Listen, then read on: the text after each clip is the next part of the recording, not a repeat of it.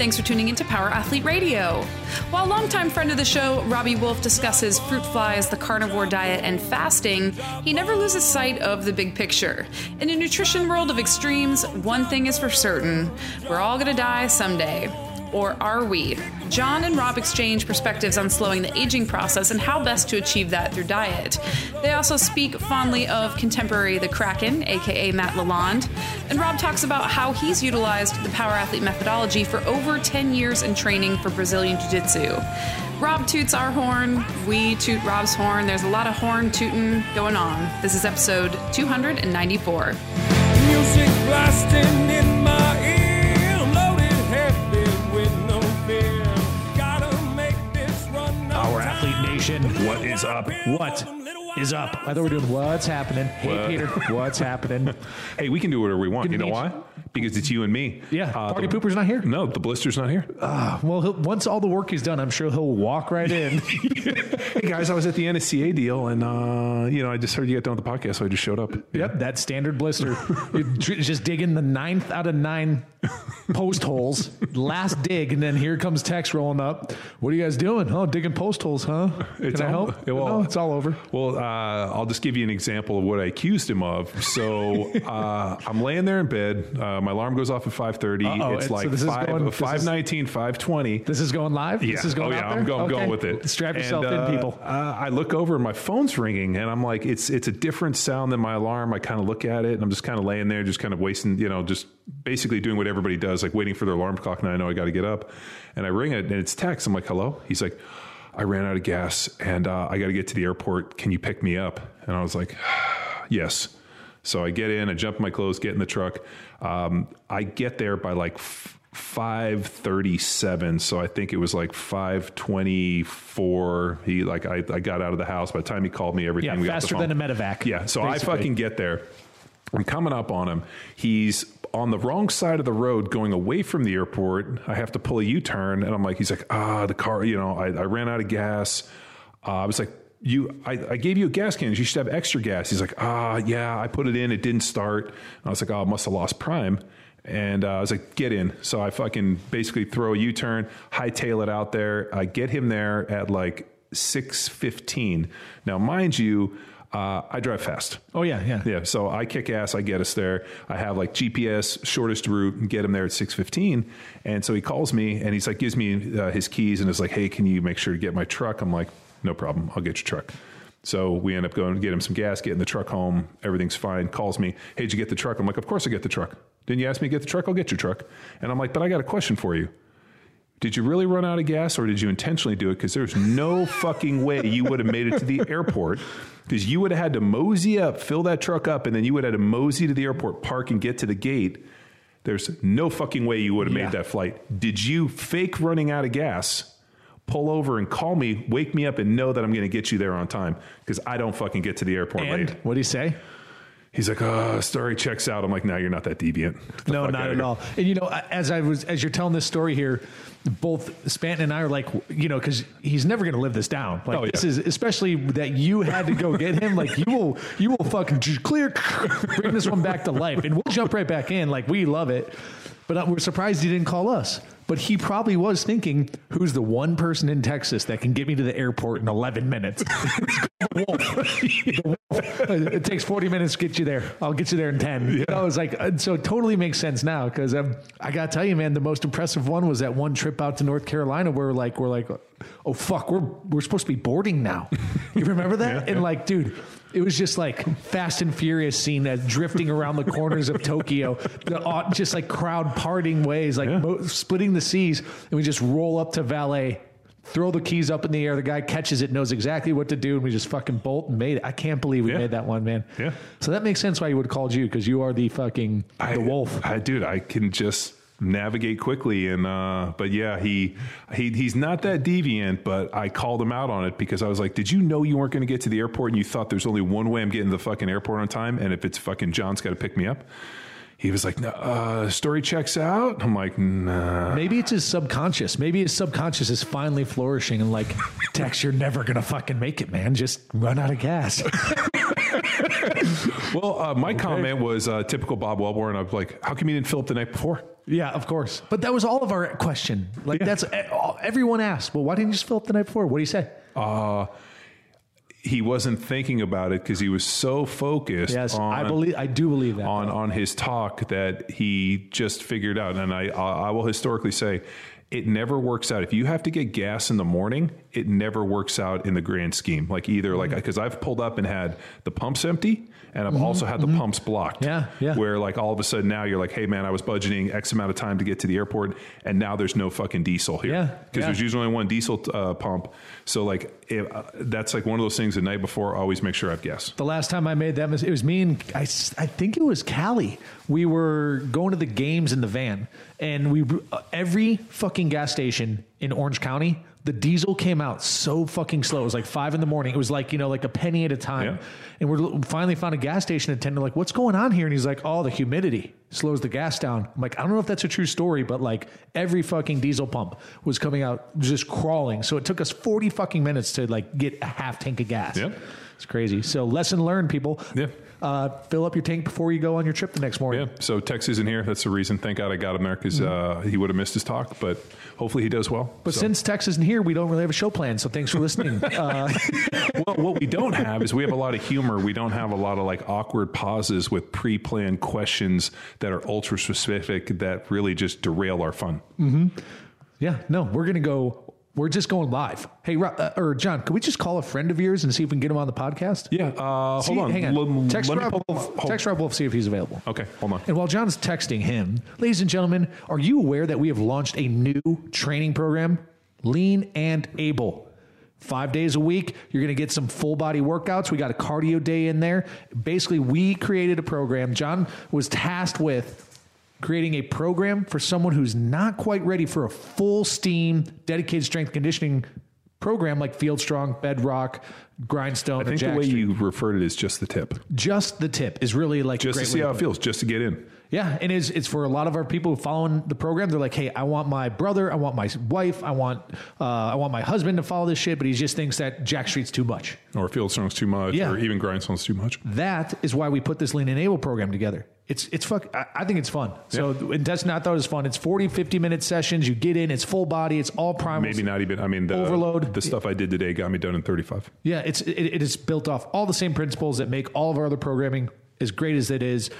PowerAthleteHQ.com/leanandable. And then another announcement with programming, Johnny Wad. Johnny Wad is not AKA? giving you the tip. Johnny Wad is it's giving it to you right in the face. Johnny Wad is going to don the mask of Johnny Football coming up here for the 10-year anniversary of CrossFit Football.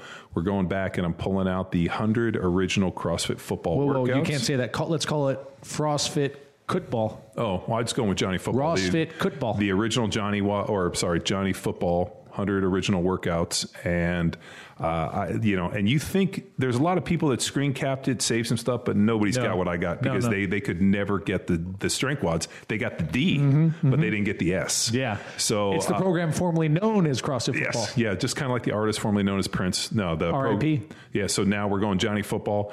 So if you want to get on the original train, if you were an original Johnny Football follower and you want to get on it, we're going to be rebooting it. It's going to be epic. Those of you guys that are looking for dick punches, and you guys know, if you follow the program, know what a dick punch is, because we had them on the program where if people ask dumb questions, the community was kind of vicious and there was a lot of curb stomps, aka dick punches. And so we're going to get back to it. We're going to go, I hate to say going old school, but we're going back to our roots. So if you were a,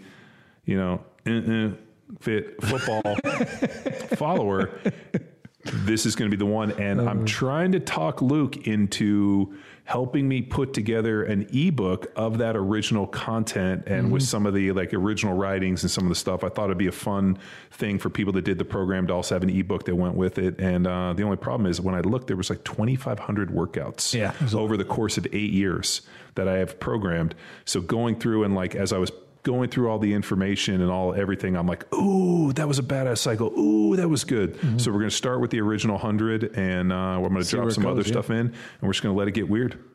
Now, do you think was it Coco who would pollute the feeds with all sorts of rude dick punches? Do you think Coco will be around? It was Coco and James G.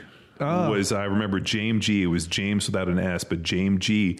Whoever that was, I think I have an idea who it was.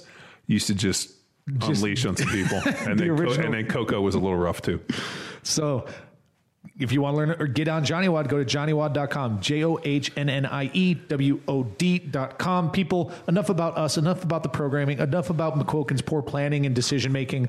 Let's get on to, did Rob text back? Yeah, he just texted back. I just sent him the Zoom link, and he should be on the screen up here in a few seconds. That's the power we have, and by we, I do mean John. You call Rob Wolf, and he answers. So you call him the motherfucking Wolf? Shit, that's all you got to say. Here we go, Power Athlete Radio. So, yeah, we were without power for like 36 hours. Jesus, did the whole place erupt? I mean, were people running in the streets, killing and maiming and murdering? No, I had my fingers crossed for that. But, I keep waiting. So the power was out and I was like, oh, was it the EMP pulse or is it just the snow? And unfortunately, it was just the snow because I'm really set up well for the EMP pulse. Nice. You're on the high ground? You got clear view of entryways? Interlocking grids of fire, high ground. A severe hate for your neighbor, so you just grease him in the face and realize your next meal's coming at his house. Exactly. Yep. About 2 million calories of stored food. So yeah. Nice. So we're ready for is Rob's place now Rally Point Zulu or Task Force? I forgot what it was. A fallback. I would stick with what you guys have going first. If that goes tits up, then head my way. We have pretty good. I mean, we did until they decided to build that school in the background. But we were pretty sequestered back here. We just take over that structure, and next thing you know, we have a fortress. That's really good high ground. It's like The Walking Dead. Yeah, exactly. Exactly. I tell Kate all the time that if something bad happens, just hope that she dies first. Because food sensitivity, stomach, I'm like, DJ and the guys that work for me, they can live off Twinkies and fucking NOS. Kate, on the other hand, is like, this non-organic food is giving me a stuffed navel passage and I can't walk. I'm having stomach pains. I'm like, you're not going to survive the apocalypse like this. You need to I told her, I'm like, we need to go out and you need to eat pizza and fucking shit your brains out and throw up and start dosing yourself in small amounts. Slowly titrate up her NOS intake, like a mill a day until she's up at that at least a can level. It would kill her. And she even says, she's like, if something bad happens, I just hope I die first. Just make sure the kids survive. And I'm like, well, we gotta, fucking do something. Or she might do great because it would all be organic food at some point. You just got to live long enough to get there. Yeah. I'm really kind of laughing and thinking about all these people being like, the end. I'm like, you guys wouldn't fucking survive. You can't grow any food. Yeah, good point. And then the fact that all these dudes are basically massive pussies now with their fucking non-gender. Whoa, I'm right. Oh, I thought you were talking about me. Oh, dude, Rob and I have this pretty epic text message thread with Uncle Dave, and it's just it's pretty funny. About every 10, Uncle Dave's just like, kill me now. Yeah. But isn't all of that just fucking, isn't that static? Or is that really is that truly a wave, a movement of, I guess, how our society is going is that everyone has to now accept the asexual gender type or whatever it's called. Yes. And that's fine. You know what? People should be able to live the life that they want. Sure. And I've kind of come grips with this and realized this is probably a good thing. But my point is it really as massive as we hear, it's perceived to be on social media and shit? Well, but when the state of California, writes in the law that no longer you have to identify your gender on the California driver's license, now you can just get a 0. Yeah, but California doesn't count, does it? Well, but it's got to be enough of an just the 6th largest economy on the planet. Yeah. Oh, that California. But if it's as big an issue, how many people are we talking about here? Mm-hmm. That's what I don't know. Yeah, I don't know. Maybe it is a lot. We need the data. Well, yeah. It's in some influential spots. Google, Facebook, Twitter. Yeah. Well, I feel it's kind of an asymmetrical. I feel like those organizations have no slack, though. They have no slack. They have to cater to the N=1 type stuff, or else they get lambasted in the fucking media for it. Well, not even media, it's social media, and it's social justice warriors that are just, I like that JP, what's the dude, JP Sears? Has that great one. I think I sent it to you where he's like, I am a social justice warrior, and this is my sword, and he shows his computer, and he's like, these are my 5 tactics as a social justice warrior. And he goes through these whole things, and he goes, finally, after I've lost every argument, I just pick a word to call you over and over again until you go away. Racist, bigot, sexist, xenophobe. The finishing move. Oh, yeah. And he's like, but this is only pulled out when everything else has failed and all of my straw arguments are destroyed. I have to go to these attacks. And it's like, it's really funny. He Parsley is buddies with him and sends me his stuff constantly. I'll be like, Parsley, I know who he is. Speaking of which, we had a Parsley sighting this morning. No, I don't believe it. 6 a.m. Like on the side of the road, get like hands on the bumper, like no fast moves. Or... Dude, I like we have 6 a.m. workout time, and but like we have an option over 6 or an 8:15. So Luke and Dave are going at 8:15, and Tex is at the conference. So I'm like 6 a.m. I'm so excited to have like my silent training session where I can just go in, do what you want, fucking just get weird. Yeah. I was like, I'm going to fucking squat heavy by myself on a safety squat bar. So if I don't get it, I'll fucking die. I was really excited. And all of a sudden, as I'm there, I hear this knock on the door. I'm like, who the fuck? And it's Parsley. And he's like, hey, we working out today? I'm like, yeah. Where are you? Sure. Come on in. And he just needed to talk. So we worked out, and he talked and worked out. And I just think he just needed some bro time, some J-Well, some John time. Yeah, he just needed a little talking time, and I think he's just lonely. So I was like, Doc, anytime. So he's like, okay. And then the best is he tells me, he's like, I don't know how you can work out this much. He's like, I'm gonna be sore for like 5 days. And then I'm like, okay, I'll see you tomorrow. He's like, no, I'll see you next week. I'm like, okay. I told him, I'm like, I think it just is a cumulative effect. Like, if you tell yourself, and Rob, I have, not only did I watch the Michael Rose AHS talk, I've watched every other talk that he's done, and I've pretty much ordered his 2 most recent books and read everything that he's put out on anything else over the course. I was telling these guys, I've spent like 3 days. Yeah, you're going deep. Yeah, dude, like completely absorbing it. I even made the mistake of calling the Kraken, and the Kraken and I had about a 2 or 3 hour conversation about it. Dude, he reminds me, I suspect that the Kraken will be him in like 20, 25 years. Well, so I call the Kraken, and I'm like, and the thing I love about Matt is I haven't really, he sends me a Merry Christmas and a Happy New Year every year. And even though we text, like I don't talk to him, I call him on the phone. He's like, hey, John. I'm like, what's up, Matt? How you doing? He's like, nothing. Like, it's like we just saw each other earlier today. Haven't spoken to him in a year. And we dive right in, and I'm like, okay, hey, Michael Rose. And he's like, what do you think? And I'm like, So okay. Hey, let's get into this, right? So let's get going. And so, John, you've just recently watched this Michael Rose video or lecture on fruit flies, and for the longest time, I had no idea of the context. You're like, I'm watching fruit flies, leave me alone. I'm like, what the fuck is this? Like a Discovery Channel? But go ahead. No, let me put some context. They just breed a lot, and John likes to watch stuff. Yeah, that's it. Like, well, Rob's just impressed by their equipment because they're massive penises. Insect breeding is one of our things out here at Power Athlete. Oh, there's a lot of insects. But the way that it works is, my good friend Rob Wolf, in his constant desire to try to fucking suck my time away and by throwing me these bones because he knows I'm going to tweak out about them, sends me this talk by Michael Rose from the Ancestral Health Symposium, which we were not there at this year. I think it was in like Montana. So he sends it to me, and I'm looking at this thing. It's like aging, fruit flies, and longevity. And you're like, hey, I had this guy's on the podcast. You should watch it. And Rob, just know if you recommend for something for me to read or watch, I always do it, because all it ends up doing is just reinforcing all the kind of conclusions that we drew about 10 years ago. And then we didn't think we're right. And now we're coming back to right. So I start watching this talk at AHS, and I see this guy get up there, and I'm like, oh, this guy's, he's in good shape. He's pretty articulate. He starts speaking. And as I'm sitting there listening to him, and he is a evolutionary biologist, and his realm of, I guess, his field of study is in fruit flies. And goes, and John, let me throw something in here really quick. Yeah, you throw it in.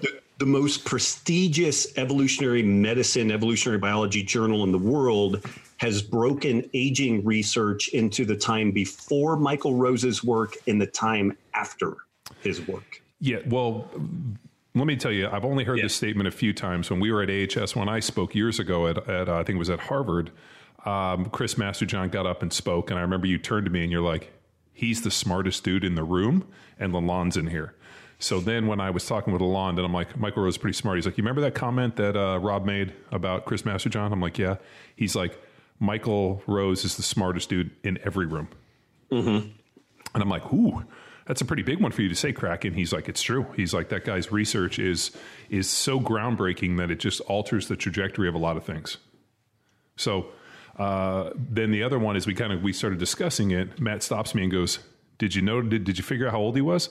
I'm like, he was talking about 5 decades. I had to stop and go and Google him to figure out how old he is. He's 64 years old. And Matt's like, how crazy is that? How young does he look? I'm like, I would have never guessed he was 64. He's like, exactly. Okay, go on.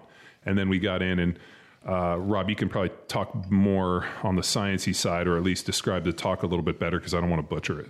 The cool thing about Michael Rose and Matt Lalonde, like Matt saved John and I from going headfirst into a brick wall, taking this valuable paleo diet, ancestral health concept, but presenting it in a goofy way, which John and I would have.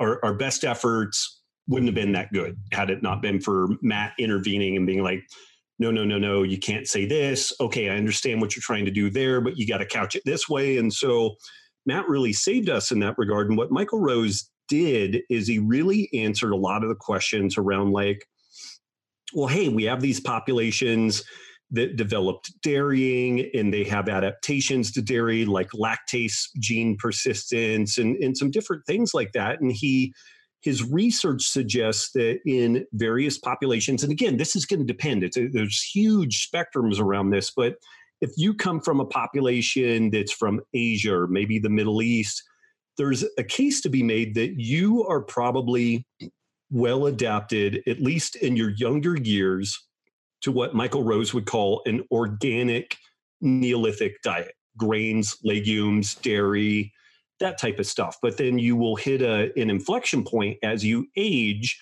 where the selective advantage of youth that has been forged from the last, say, 10,000 years of agriculture is gone. And we're defaulting back to an older kind of operating system on the genetic level. And you should probably adopt some sort of a Paleo-esque type diet that involves lots and lots of vegetable matter, but the bulk of your calories coming from animal products, which is kind of like, oh, wow, that it almost looks like a protein sparing modified fast or something like that, And yeah, shocker, which, it's highly satiating, massively nutrient dense.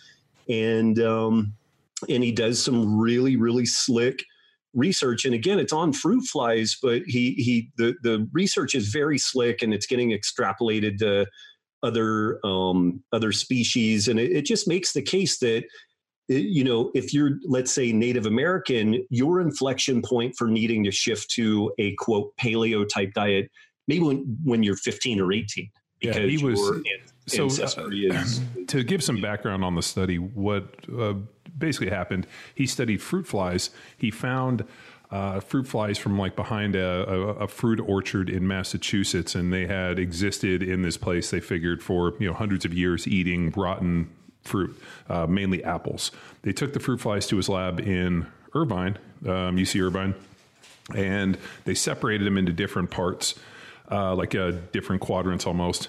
They kept one set of fruit flies eating their ancestral diet, which was like a rotting almost apple mash that they had kind of made to mimic it.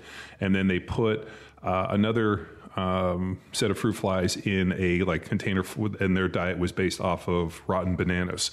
And then they raised those on rotten bananas for, I think, 1,000 generations. And just for context, 1 day in a fruit fly's life is roughly equivalent to 1 year of our lives. So they do 1,000 generations, and then they took those generations and they fed them oranges. And they observed everything from longevity, movement, breeding. They counted eggs. They did all these different things. And they realized that obviously the apples beat the ancestral diet. The bananas would be like the Neolithic kind of more modern or more like, I guess, agricultural diet. And then the oranges being like, you know, your Twinkies and Nos and the shit that like people can get now that didn't exist 50 years ago. And they looked at it, and there was a pretty good parallel between the ancestral diet and the Neolithic diet out till about 35 or 40 days, which would be equivalent to ours. And at which point the Neolithic diet like shot down, like, you know, went into the ground, and the ancestral diet continued out. And he went back to this idea of why does it happen? And it's something within our genetic code where the genes become disinterested and lazy. And this was pretty interesting. Like, why are we here? You know, to reproduce. Once we're past the reproduction age, why do we have to be here? So the body's pretty sharp about getting rid of us. So it becomes disinterested, and aging is really a function of interest. And I read a pretty interesting piece, and I saw him do a talk on YouTube, and he made a good point with, because we stopped doing the things that we did when we were young, that makes us more, you know, I guess, you know, selectable to mate. And we stop doing those things. Like, we don't play sports, we don't exercise, like we don't battle, we become lazier, and kind of this idea of like, well, I'm just getting old.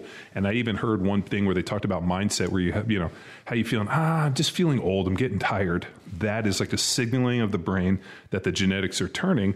And even just a, you know, a little bit more positive thing of still going out there, which to me really goes back to all the talks we had about Art Devaney when you referred to him as Superman's granddad. You know? Right. Well, and you know, the funny thing is Michael Rose was down the hallway from Art at Irvine.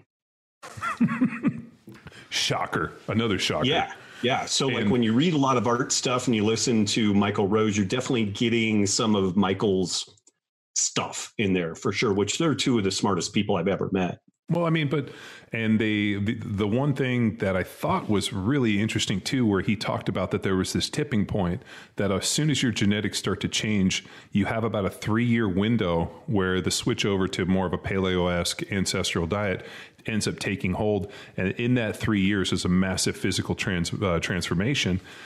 He also talked about, you know, exercise and being smart and doing things. I mean, we could get into the physiology of like motor unit recruitment and a million different things, not letting yourself get out of shape.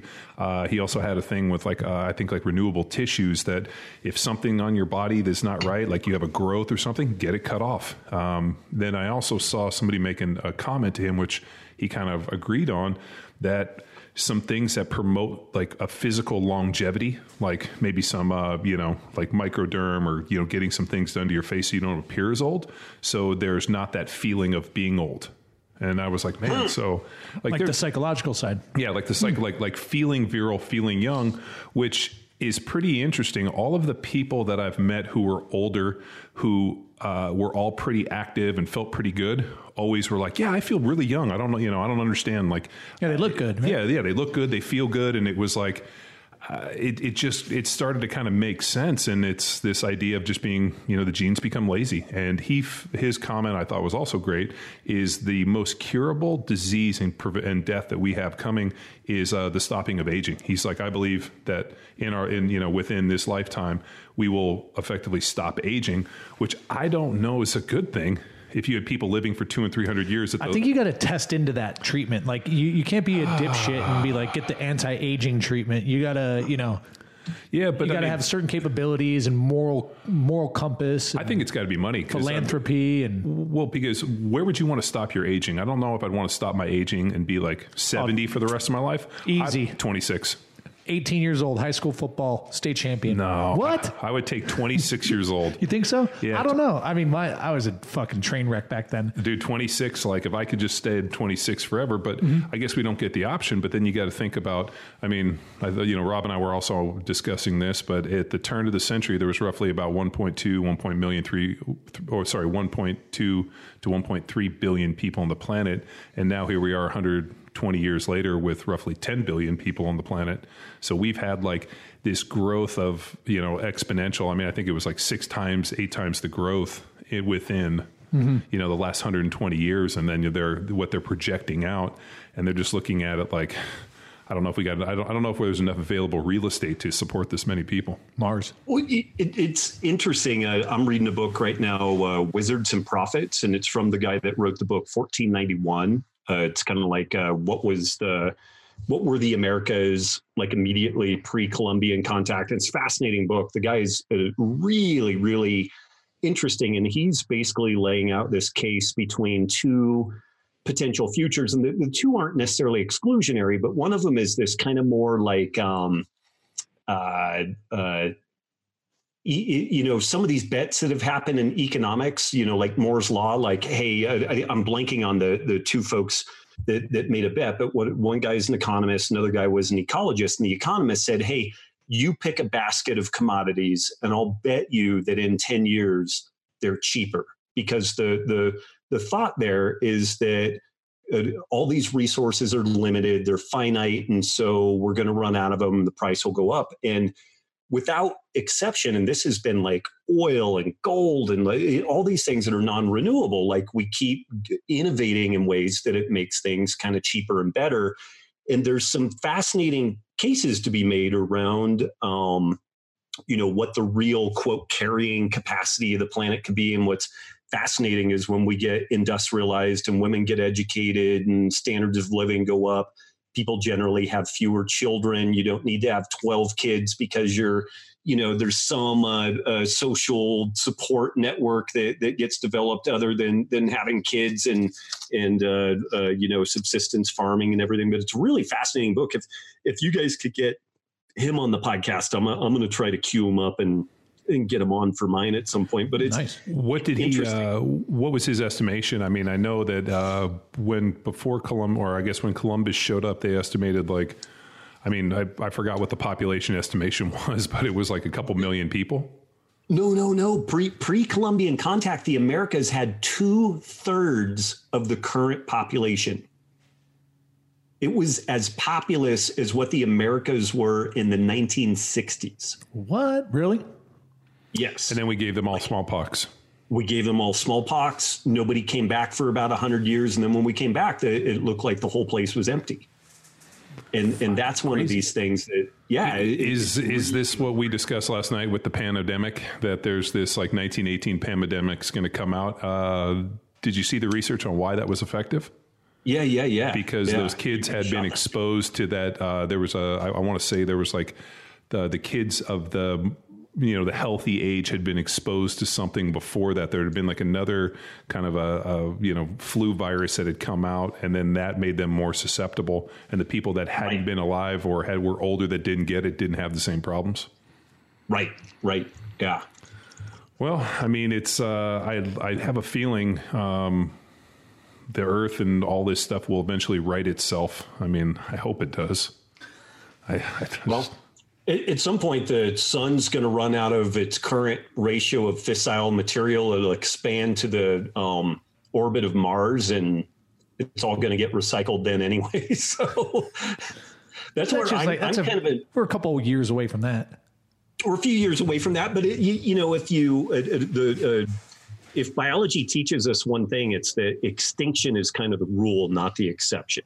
And so even if we figure out, like, if we go this kind of low tech route, at some point a comet hits, a volcano explodes, the sun dies. And if like we haven't moved on at some point, we're done. And, you know, part of the argument around that is, you know, maybe we do ourselves in the process of trying to develop that technology where we could maybe migrate elsewhere and whatnot. But those are some kind of stark realities too. But to your point, that's longer down the road than the history of the Earth thus far. So we got a little bit of runway to deal with that. So we might as well party while we're here. Yeah. Exactly.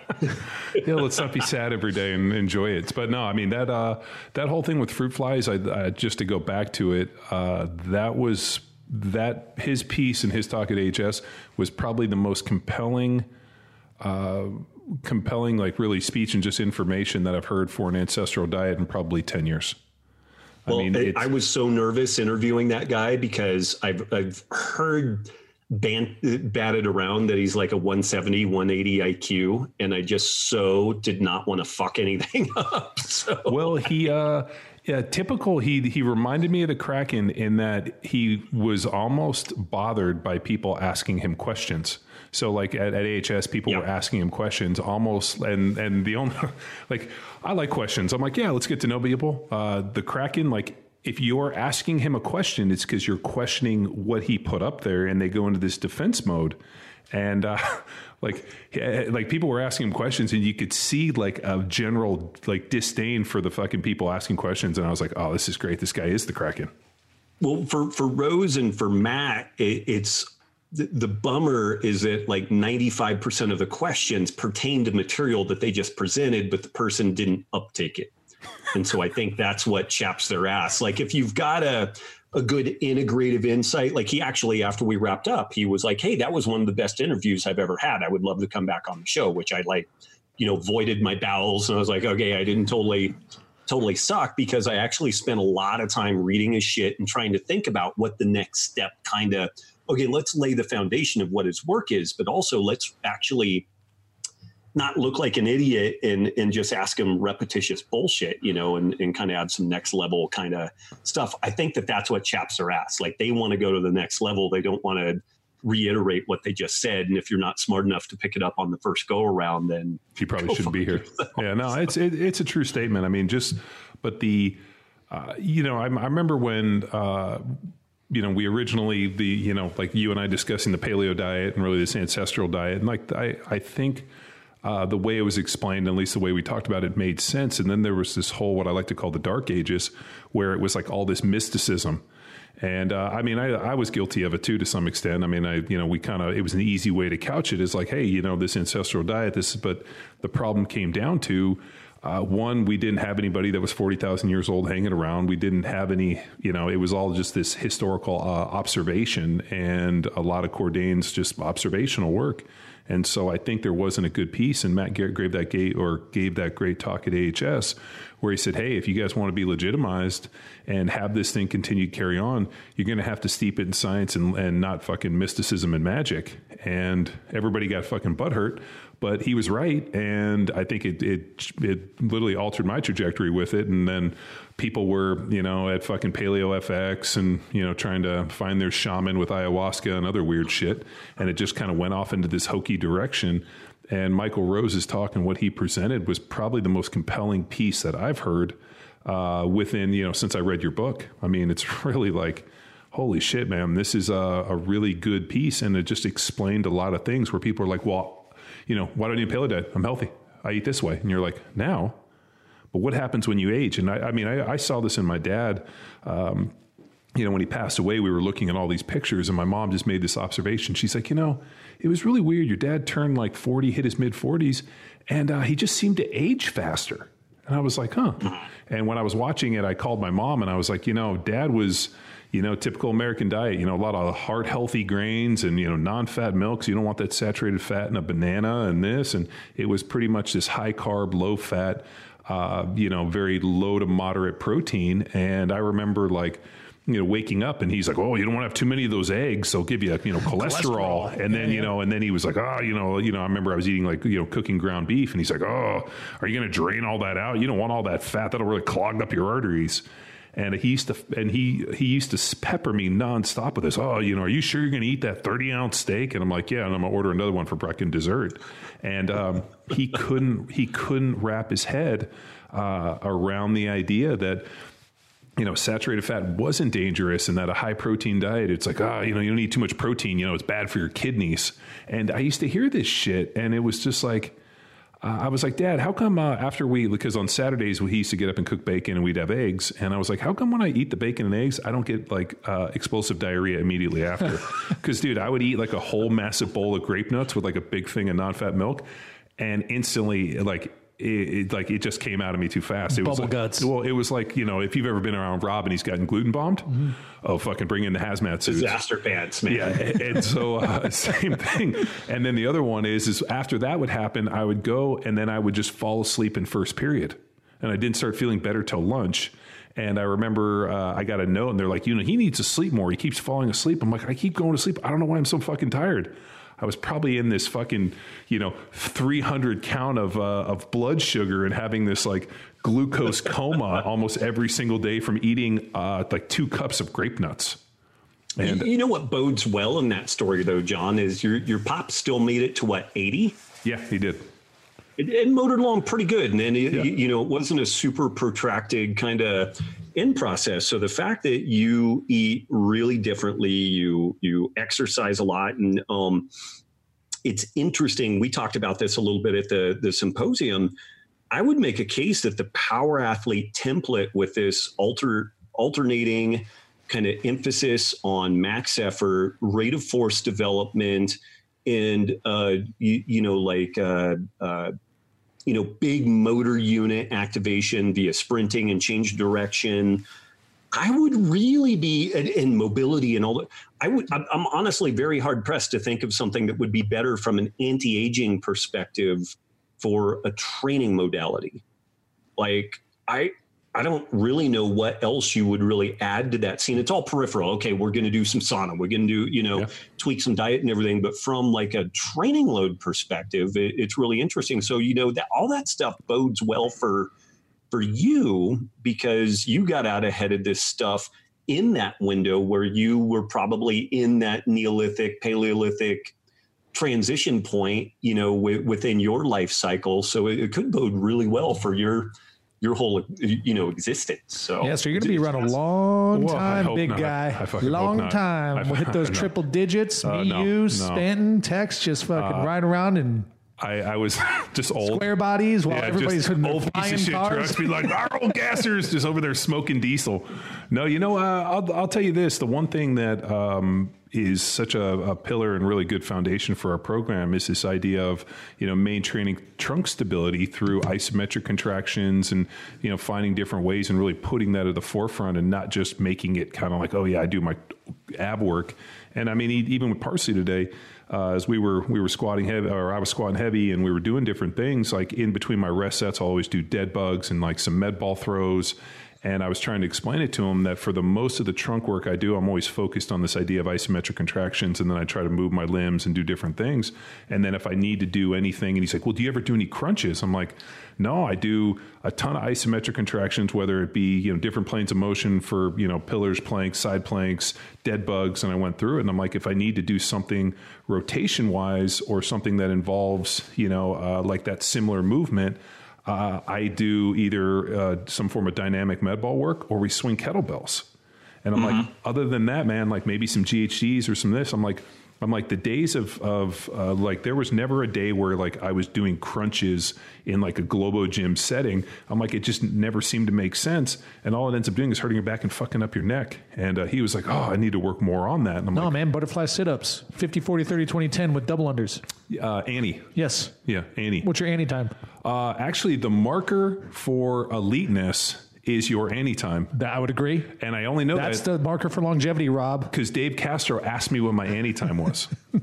And I told him, I was like, 0. I've never done it. He's like, yeah, that's what I'm training for. Trying to get it under like a 3-minute Annie. And I was like, I have no fucking idea what that means. The good old days, man. Dude, it's but no, the salad years. But to pull a line out of Raising Arizona, dude, the I mean, yeah, Rob. I mean, the idea of like, we've talked about this, recruiting, motor units, keeping muscle mass high. I mean, high protein diet, and that's the other one. Which, if you get into some of his research, he talks about this paleo thing, but he doesn't really talk about carbohydrates and fats. The only thing he really mentions is like a high protein diet, which. If you lift weights, you sleep. I mean, we had Chris Morris on the podcast, who's a PhD and is really, he's like the head of performance for KU for Kentucky. And he, we were talking offline on these emails about, performance. And he's like, the people that are able to recover the most through sleep or whatever it means are able to train with the highest relative intensity over the longest amount of time are the people that make the best progress. And I was like, fuck. that seems like totally intuitive. Like that's how Beautifully it should be. simple, yeah. But like the people who maybe it comes down to, and Matt Ford, this was another Kraken moment, which I was waiting to tell you on the podcast. So we get off. I'm like, oh, and Matt goes, hey, what's your email? And I'm like, okay, why? He's like, I'm going to send you some stuff. Like he must have sent me, he tried to load in too many articles and too much research. So he had to send it in multiple pings. And then he sends me one, I'll be checking in to make sure that you've read this. And so I like last night, I'm like laying in bed trying to read all these articles and go through this whole thing because I know he's going to call me at some point and probably in the near future and be like, want to discuss it. And if I haven't done it, he's going to be fucking pissed at me. I can't believe I sent you all that stuff and you didn't read it. And I'll be like, can't anger the Kraken. Oh, dude, that's why he's called the Kraken. What he's done it's not going to be a private thing. He's going to be like, so schedule me for the podcast. And we're doing your presentation. I'm going to fucking eviscerate you, you fucking asshole, Wellborn. Dude, yeah, but so I'm reading all this stuff and he sent me a bunch of stuff on like protein synthesis and like leucine and muscle. And then, and then I also got him spun up talking about fasting. I was like, Matt, what do you think about fasting? And he's like, you know what I think about fasting? And I'm like, well, let's just reiterate. And I was like, Rob and I, and we've kind of talked our contentions, just a fancy way for caloric restriction. And he's like, exactly. And then he just fucking launched into this tirade about how there's no magic, and it was pretty good. It was good Kraken stuff. And, this is where I feel kind of responsible in some ways. My first kind of published article on intermittent fasting was in 2005 with the Performance Menu, and it was pretty broadly disseminated within that early CrossFit scene. And there was some interesting stuff, but again, it was the thought was that maybe you could hit some sort of a sweet spot between, anabolism and catabolism, and there's, some health and longevity benefits. But the bugger is that all this research has been done in mice or rodents, at least. And generally, a day of rodent fasting is equivalent to a week of human fasting. And so it just doesn't really square, doesn't really pan out. And so over the course of time, I've just become less and like a little bit of time restricted feeding, like eat earlier. I'm actually kind of a fan of front loading the calories during the day. Don't go to bed with a full stomach. That probably makes sense. But beyond that, like if you're not overeating processed food, you're banging some weights, you're getting a little bit of metabolic conditioning here and there. I don't know what else you do. Like as you age, it's a shit show battle to maintain the muscle mass you have, to maintain those big motor endpoints and maximum recruitment. In a 1 week fast, to just like peel muscle mass off of you and the preferential stuff that goes is those big motor unit stuff. It seems really bad idea. Seems like a terrible idea. And I mean, part of what people are doing is trying to avoid the boogeyman of cancer and some different things like that. And John, you shot me a paper that was interesting where folks did like a 30-40% of normal caloric intake one day and then 140% of caloric intake the next day, and seemed to have some really good benefits there, like stuff like that. And on your low calorie day, I could see stacking that up and making it a PSMF type thing. Like it's real heavy protein, lots of vegetables, no fat, super low caloric load. The next day you round it out with some fat and some carbs and make it easy on yourself. I could see some benefit there, but that's different than doing these like 5-day water fasts to improve autophagy when autophagy is improved with fucking coffee and lifting weights. Like and both of those things are good. Well, the only thing I've ever heard, I made Dom D'Agostino was on Tim Ferriss's podcast. And when I did that deal for Parsley and his girl, that Healthy Wealthy, Dom was on the podcast, or Dom was on the panel I was on. So I just listened to it just because we've been connected through Wade's Army on some stuff, but he's never been all that responsive. So I just wanted to listen to kind of understand a little bit more of what he's doing for the research, because I know he and Ken Ford are great friends. Mm-hmm. And long story short, he made an interesting point that, there's like some point, I think he said like every quarter, maybe twice a year, there's like a 72-hour fast that you can do that will help clear out metabolic garbage. And he thought that might be a strategy for maybe potentially avoiding cancer or, like just clearing out metabolic garbage. And like, that's the way he put it. And he's like, I don't really advocate fasting in terms of like this, predestined thing. He's, and he said, hey, for the most part, I don't eat in the mornings because I find that after I eat, I get kind of lethargic. So I'll like not eat in the morning so I can get all my work done. And then I treat like my meal as like, I've got all my writing and work done for the day. And then I'm able to sit down and eat almost like if I don't, I might not be motivated to get it done. So food's my motivator. And so I'm like listening to this. I'm like, okay, that's an interesting. And he's, obviously, ketogenic, guy and has all these, measures it in a million different ways.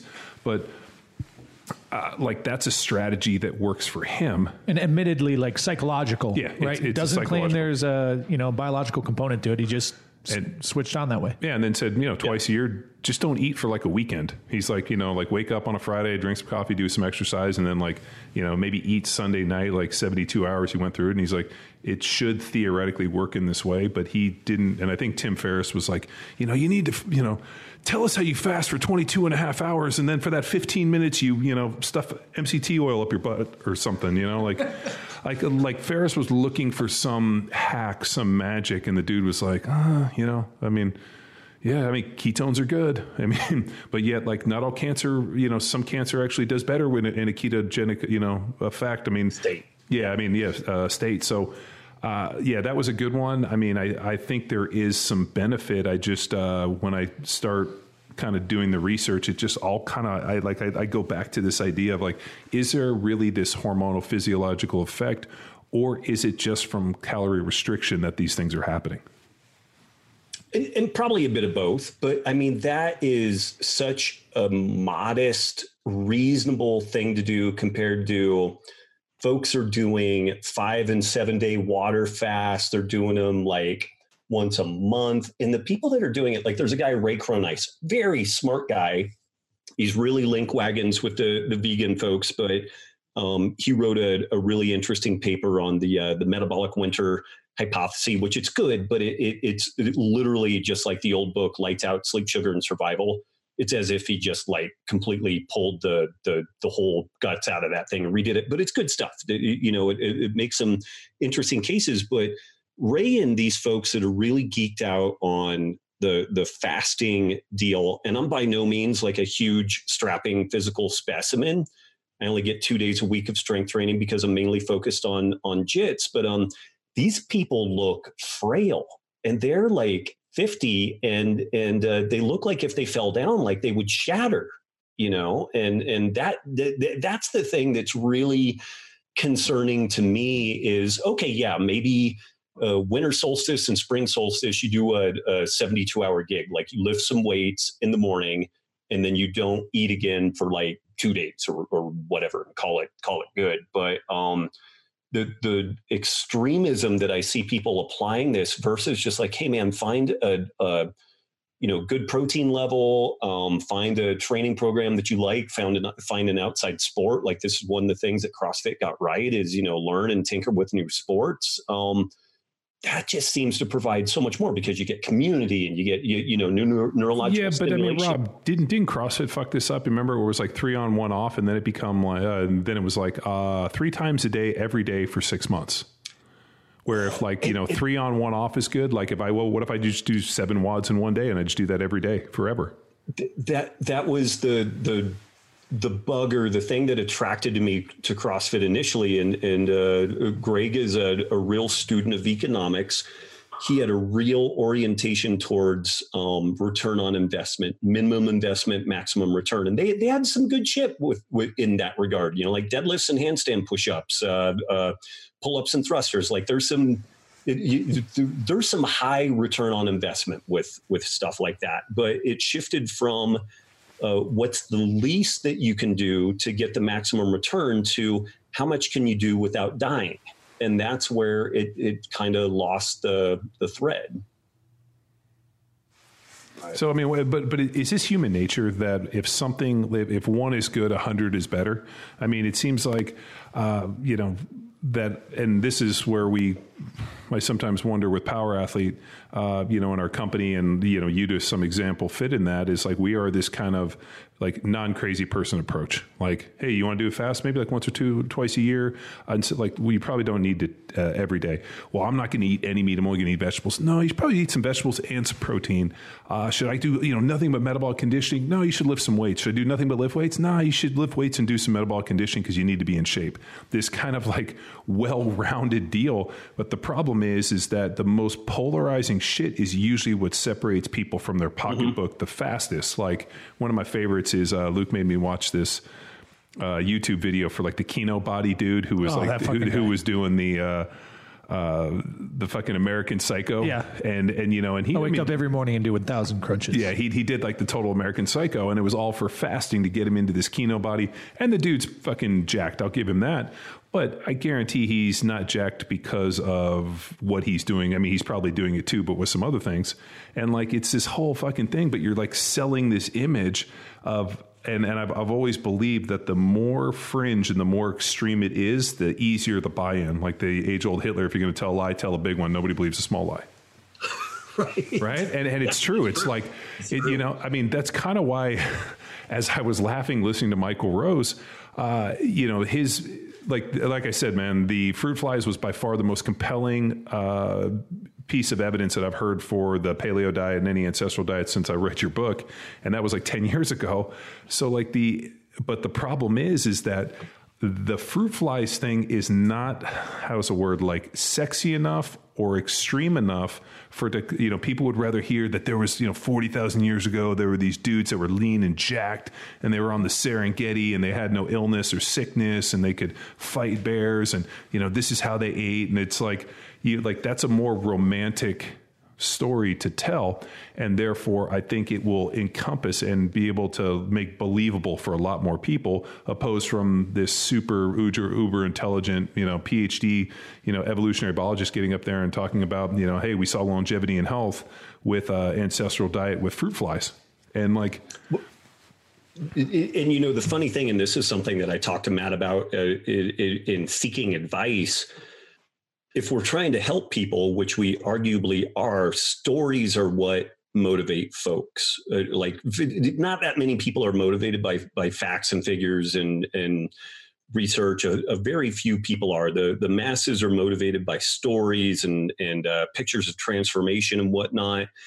And this is, again, where I would give Matt a hat tip where he's like, okay, roger that. I got it. And this is where Matt is actually remarkably non-dogmatic. He was like, okay, I'd never really thought about it like that. If we want to reach a broader audience, here is how you tell that story so that you're both scientifically credible and you've got something that can motivate people to make a change in a modern, hyper-palatable food world. But to your point, John, it's not the snake diet. It even, like Whole30 has done some great stuff, but like I predicted what would the very first Paleo FX, I think it's like 11 years ago now or something like that. They're like, they had a panel, which they've had each year, the state and future of paleo. And they're like, what's going to happen with the paleo diet? And I said, somebody's going to take the basic technology.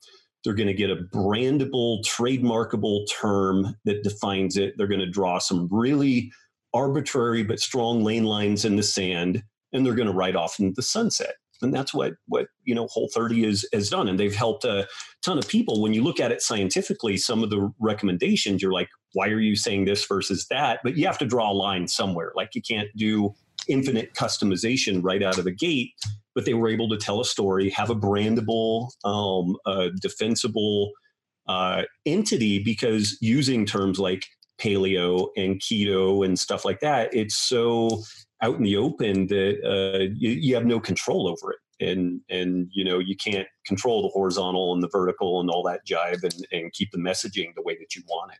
Well, I think they did a good job too of setting some very rigid parameters, which like as I was looking at it, I'm like, this feels like it's religious dogma. And when I looked at their things, I mean, I've had people, come to me for years and I look at it and I'm like, this is extremely narrow, which maybe people need to go in that straight and narrow to kind of reclaim their lives. Maybe they've gone too far off the realm and they have to go back like an equal way in the other way. And the Whole30 is extremely rigid, Like you got to go to Sunday school, and this is the Sunday school that they've chosen. But unfortunately, their story didn't really, I guess, keep with the, I guess you could say the science of it. So it just, they're still over there with this idea that there's, bad foods. And I'm always like, what are they going to come in and steal your wallet when you're not paying attention? And it's like, sugar is this evil thing. And I'll tell you, I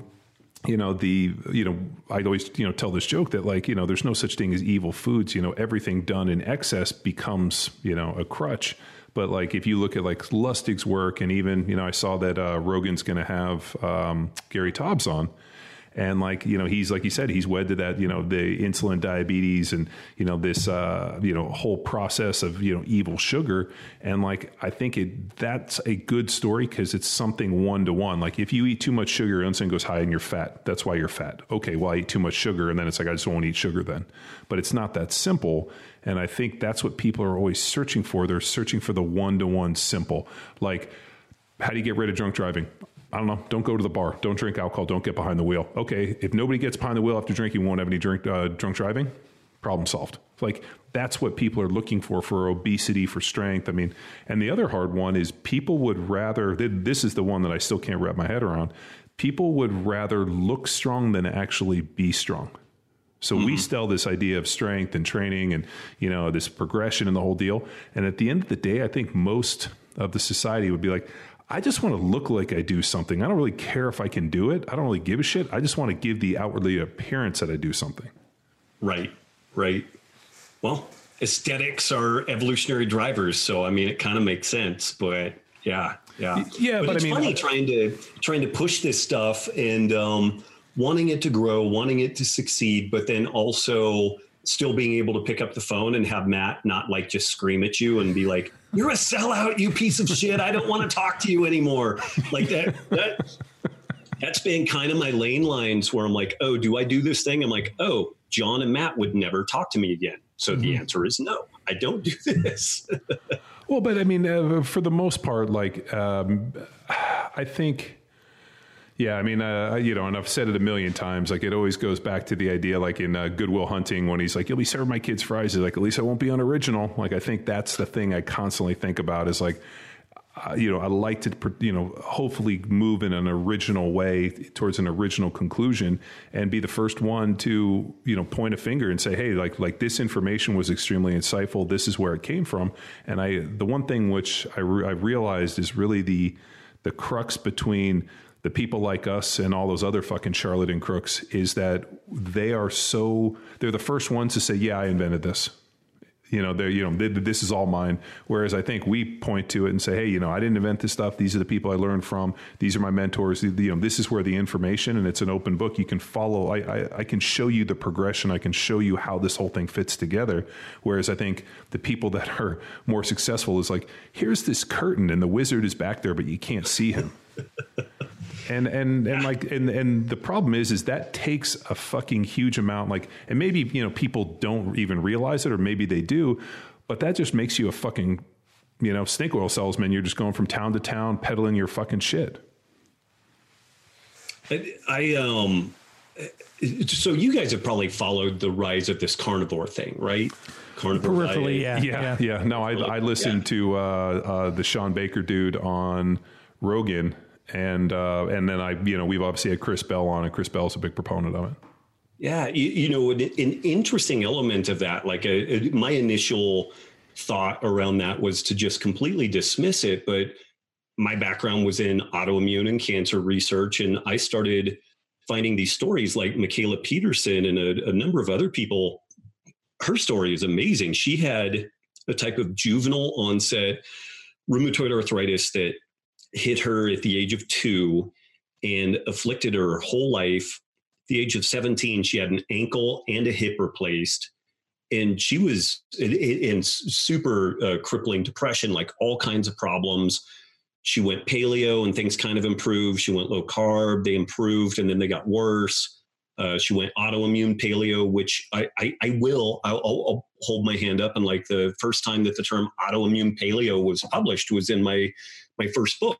And in talking with Matt Lalonde, we had found that a lot of people benefited remarkably from a basic kind of paleo diet, but there were people for whom it didn't work. And so we got in and we're like, okay, maybe other seeds are problematic. Maybe the peels of fruit are problematic. Maybe nightshades are problematic. And so we threw this stuff out there, and I would argue it's helped some people, but it's honestly been really lackluster, and it's still very, very early. But this carnivore thing, if done right and for the right people, I think could be absolute magic for a host of gut and autoimmune related issues. Like it could make the whole autoimmune paleo concept like absolutely worthless as like an operating system compared to this carnivore approach. I just thought it was the rich guy want to eat steak every meal diet.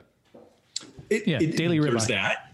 There's that, but there's also like there's an undercurrent of some really sick, fucked up, broken people that had horrible gut issues, horrible systemic autoimmune, systemic inflammatory issues. And the last thing that they did was like just through trial and error, they're like, okay, if I eat a steak, I don't feel that bad. If I eat a steak with a salad, I feel terrible. So I'll ditch the salad. And they end up just kind of, whittling things down. And some people do kind of a snout to tail version of carnivore, and they have some seafood and some eggs and maybe a little bit of dairy.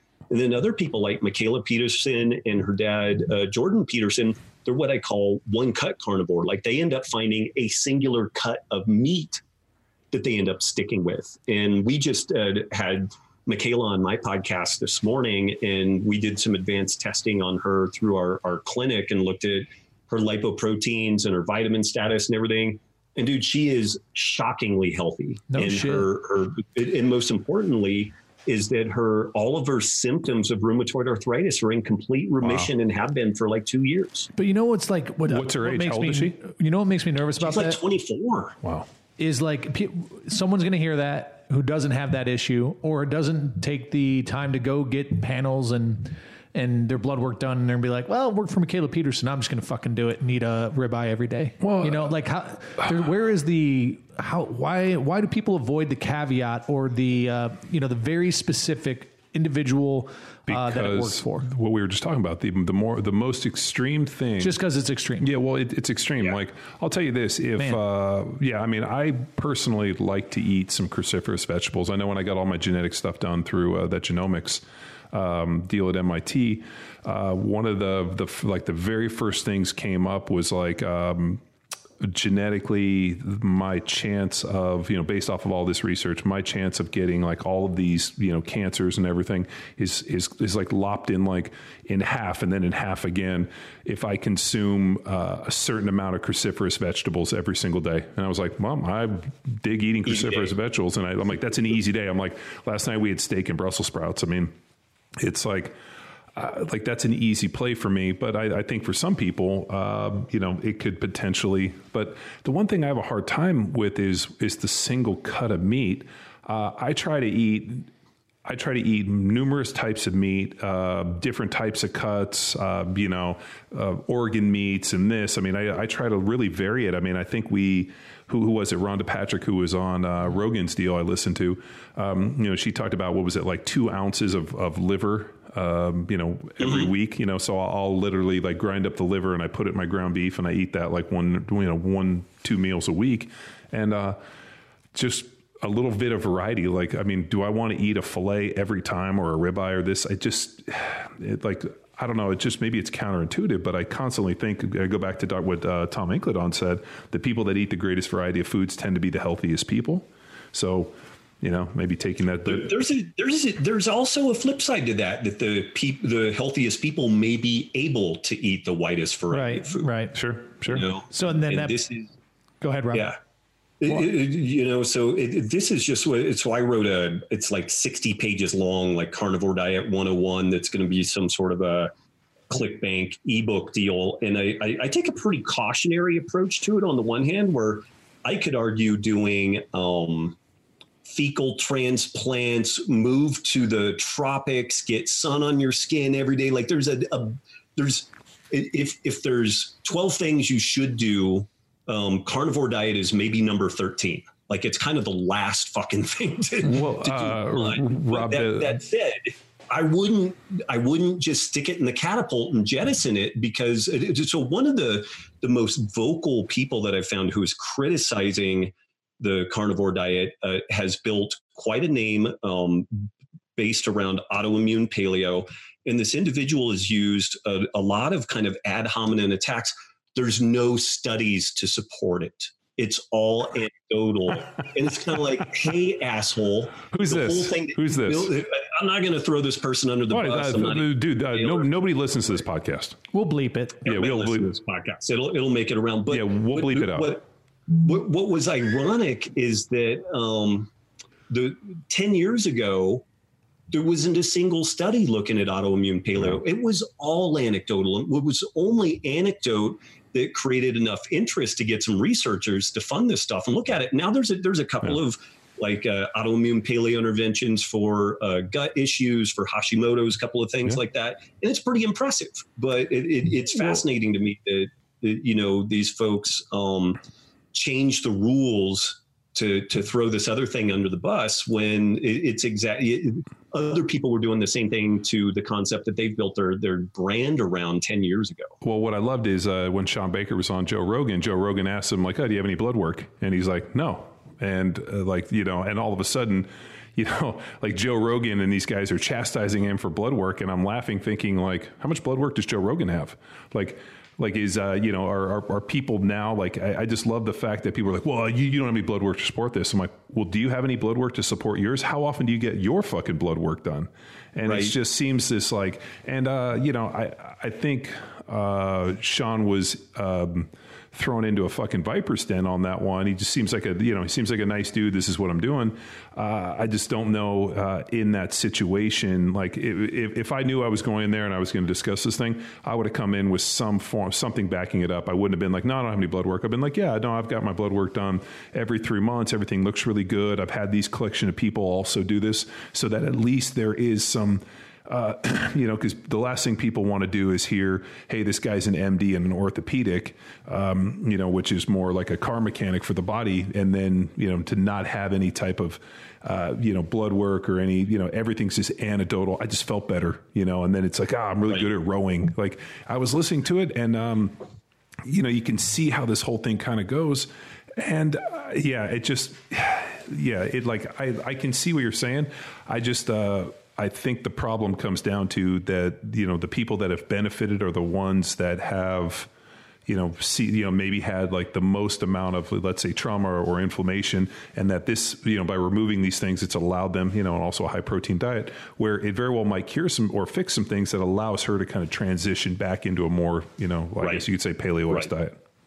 Yeah, absolutely. But people love to kick holes. I mean, I remember I think it was 99, 2000, when I went back into the Eagles and we were discussing like, I remember Rick Burkholder and those guys were asking me about the diet stuff. And I was talking about Morrow's recommendations, which is pretty paleo, other than the carb refeed where he told me to go eat some pizzas. But, they were like, oh, that's really high in saturated fat. Are you sure you should be eating that much protein? I'm like, well, I was the only dude over 300 pounds that you've ever tested at 10% in the bod pod. What do you guys think? And they were like, right. Oh, okay. Like that anecdotal piece was what convinced them, not the fact that like, it just fucking blows my mind. Like regardless of what you tell people at the end of the day, if like, it's kind of like CrossFit and Glassman. Oh yeah, this stuff's so great. Why are you in such bad shape? It's like, fuck, It's funny. It's funny. So, So Rob, on the Petersons and taking that single cut approach, would you anticipate, and maybe this is crystal ball shit, that they would have to eventually shift it up? Like it won't work forever? I don't know. Like I'm blanking on the gal's name. Charlene, something like that. She's been doing this for 20 years. She's in her late 50s and she is hot. Really? Yeah. We gotta pull her up. I'm Googling. Talk amongst yourself. This is an interesting thing too, is like all these gals going, she's hot for like a 58-year-old woman. Well, Rob, we're getting kind of old. That's really not that old anymore. It's not, funny enough, but I mean, Charlene Anderson. Charlene Anderson. Yeah. Let's get some images. She's pretty fucking good looking. All right. And so far, she's been initial eye test. Rob, we got it up on the big screen where your face should be. All right, click on that bikini one. Meat heels. Oh, go to the one where she's wearing the hat right over there. The hat one? Yeah, right there. Which one? Left, right there. That right there? Yeah, let's see that one. Oh. So for our listeners, the story does check out. Is that her with is that her next to him? I think that's her right there. Oh, that's her. Who's the guy? That guy? Is that Sean Baker? I don't know who that is. I was going to say Sean Baker's carnivore diet. I was going to say, looking at these pictures, the only thing the carnivore diet doesn't fix is Sean's hairline. Hey-oh, everybody. No, yeah, Rob, story checks out. She's pretty smoking.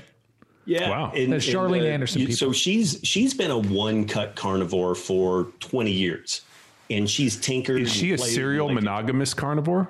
Is that where we're going with just one cut? A serial monogamous. Something like that, but it's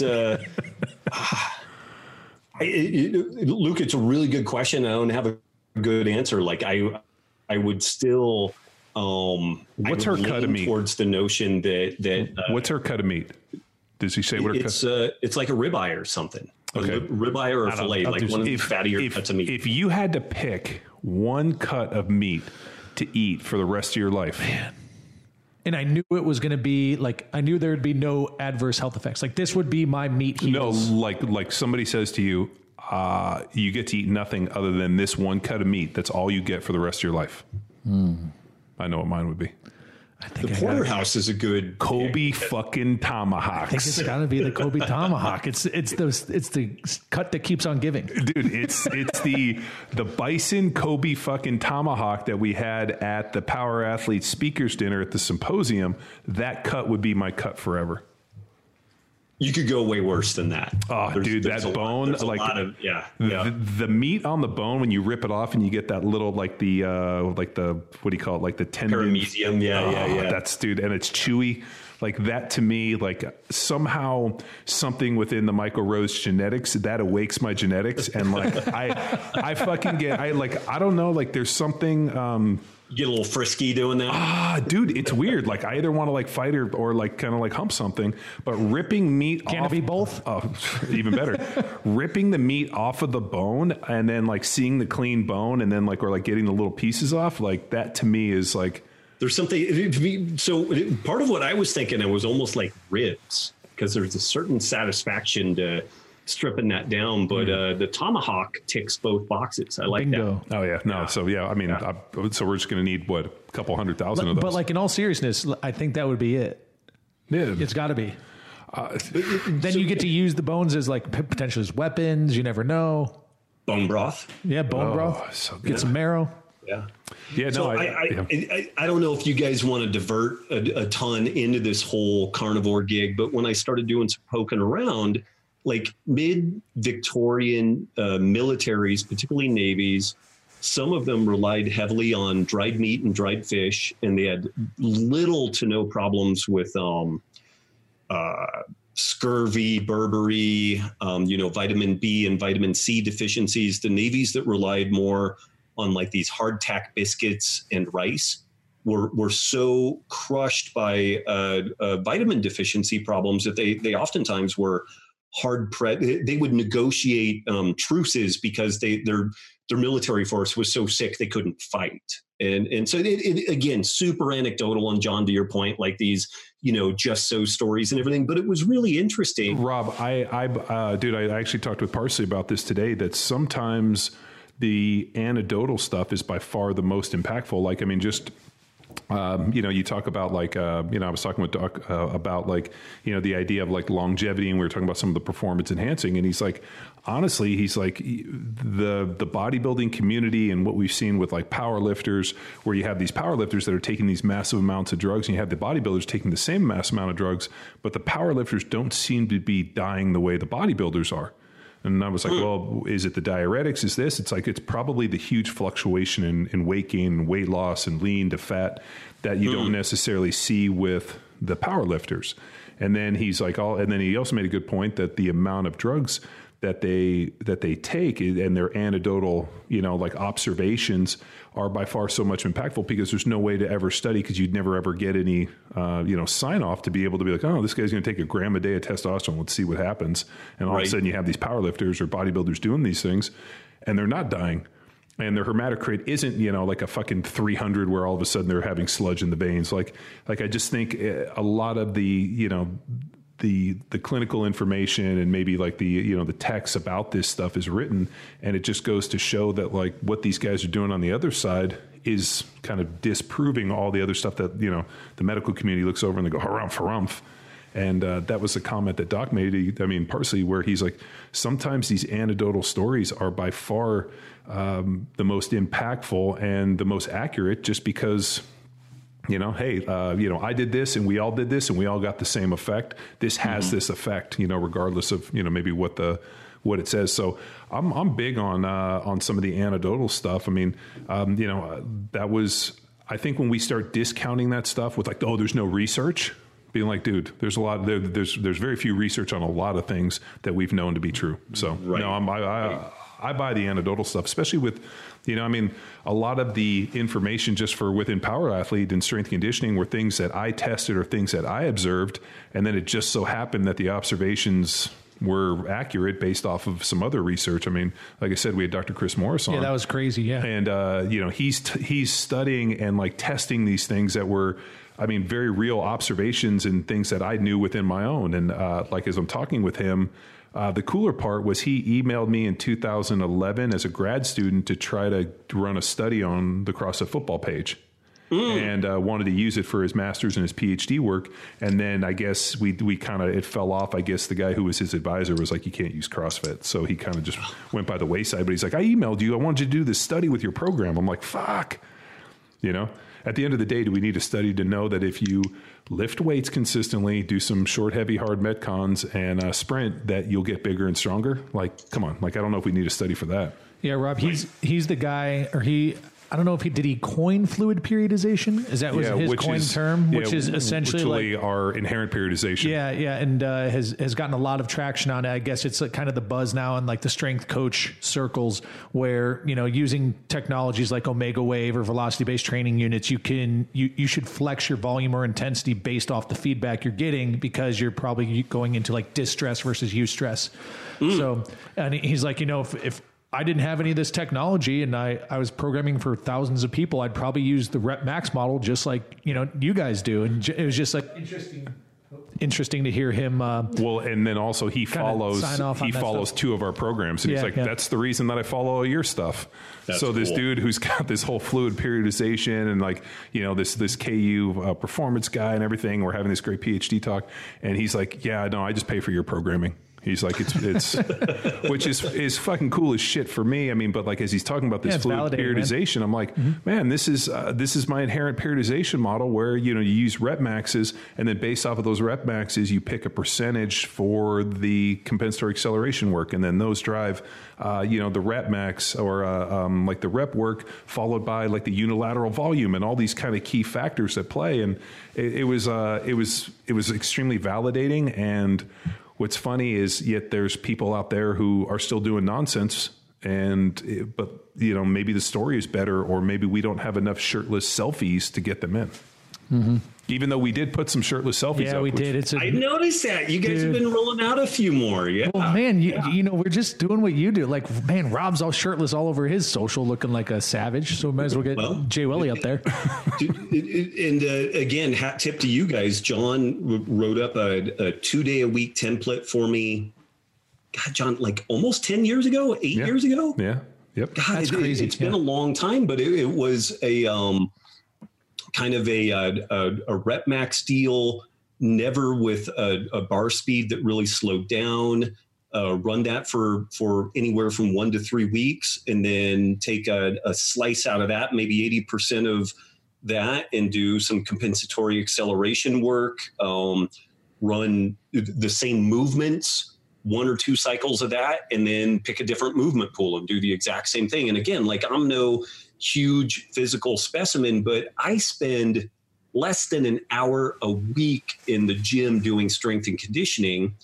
And at 165, 170 pounds, almost 50-year-old dude doing jujitsu, like I don't feel other people's weight until they're like 80 pounds heavier than I am. Like it doesn't matter. Like I've got good technical jujitsu, but also just my physicality base from doing some very modest sprint and change of direction work.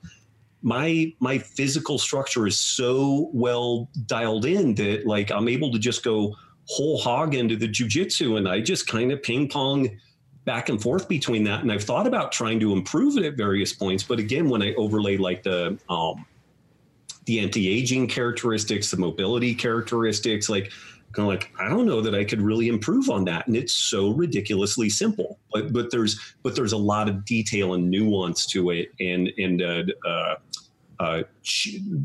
implicit is the need to change and modify things as you get feedback and kind of tweak and go from there. Well, our big one, I remember in that template, writing it, was the idea of bar speed.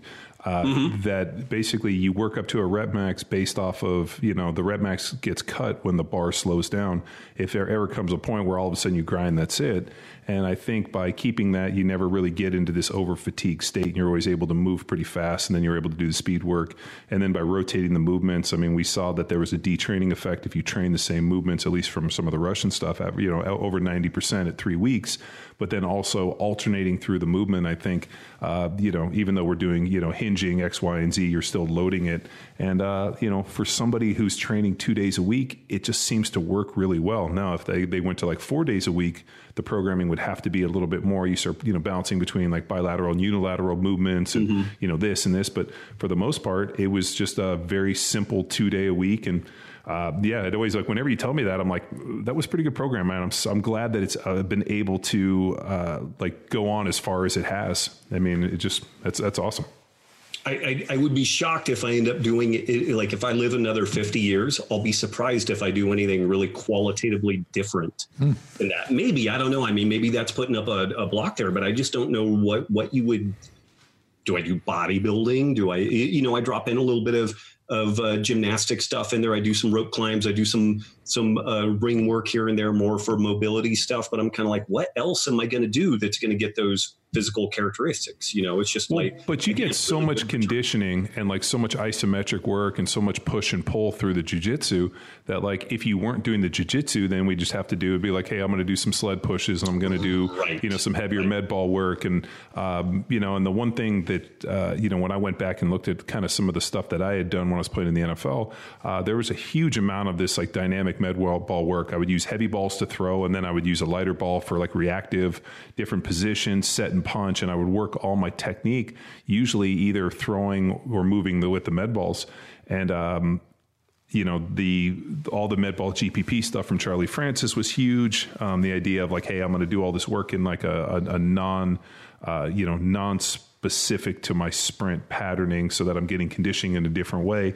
I mean, it just really makes sense. But I think there's an idea of like people got to go, you got to go hard and you got to go heavy to get motor unit recruitment. You got to move speed.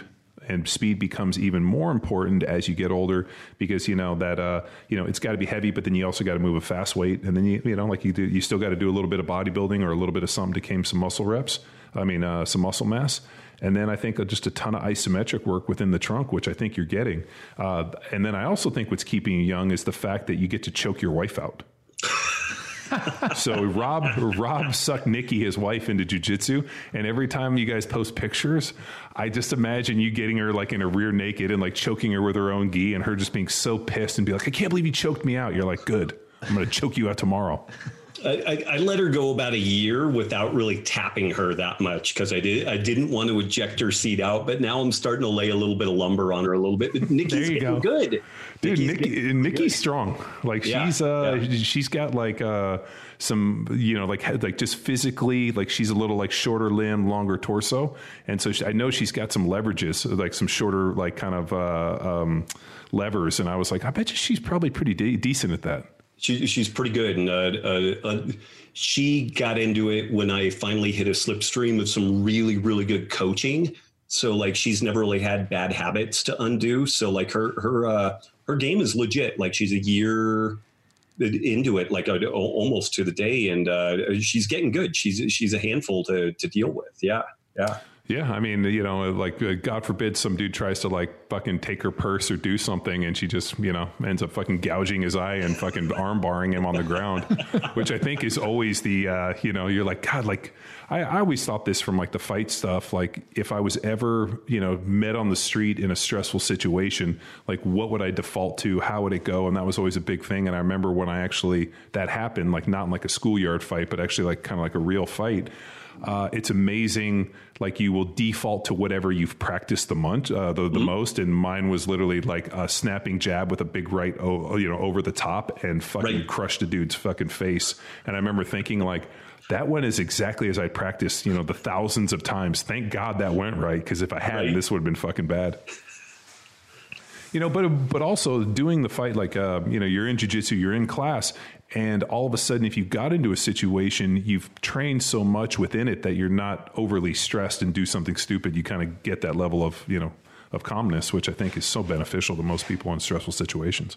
Yeah, because it's interesting. Whenever you get a new white belt in, we have a very mellow school. We preach mellowness and everything, but for the new white belts, it's kind of a shit show. It's kind of a fight. And we've had a couple of guys that are 250, 260, real wired up, guys that are doing like some of the Pavel Tsatsouline stuff. Like they're, you know, strong first, they're strong and they're pretty good movers.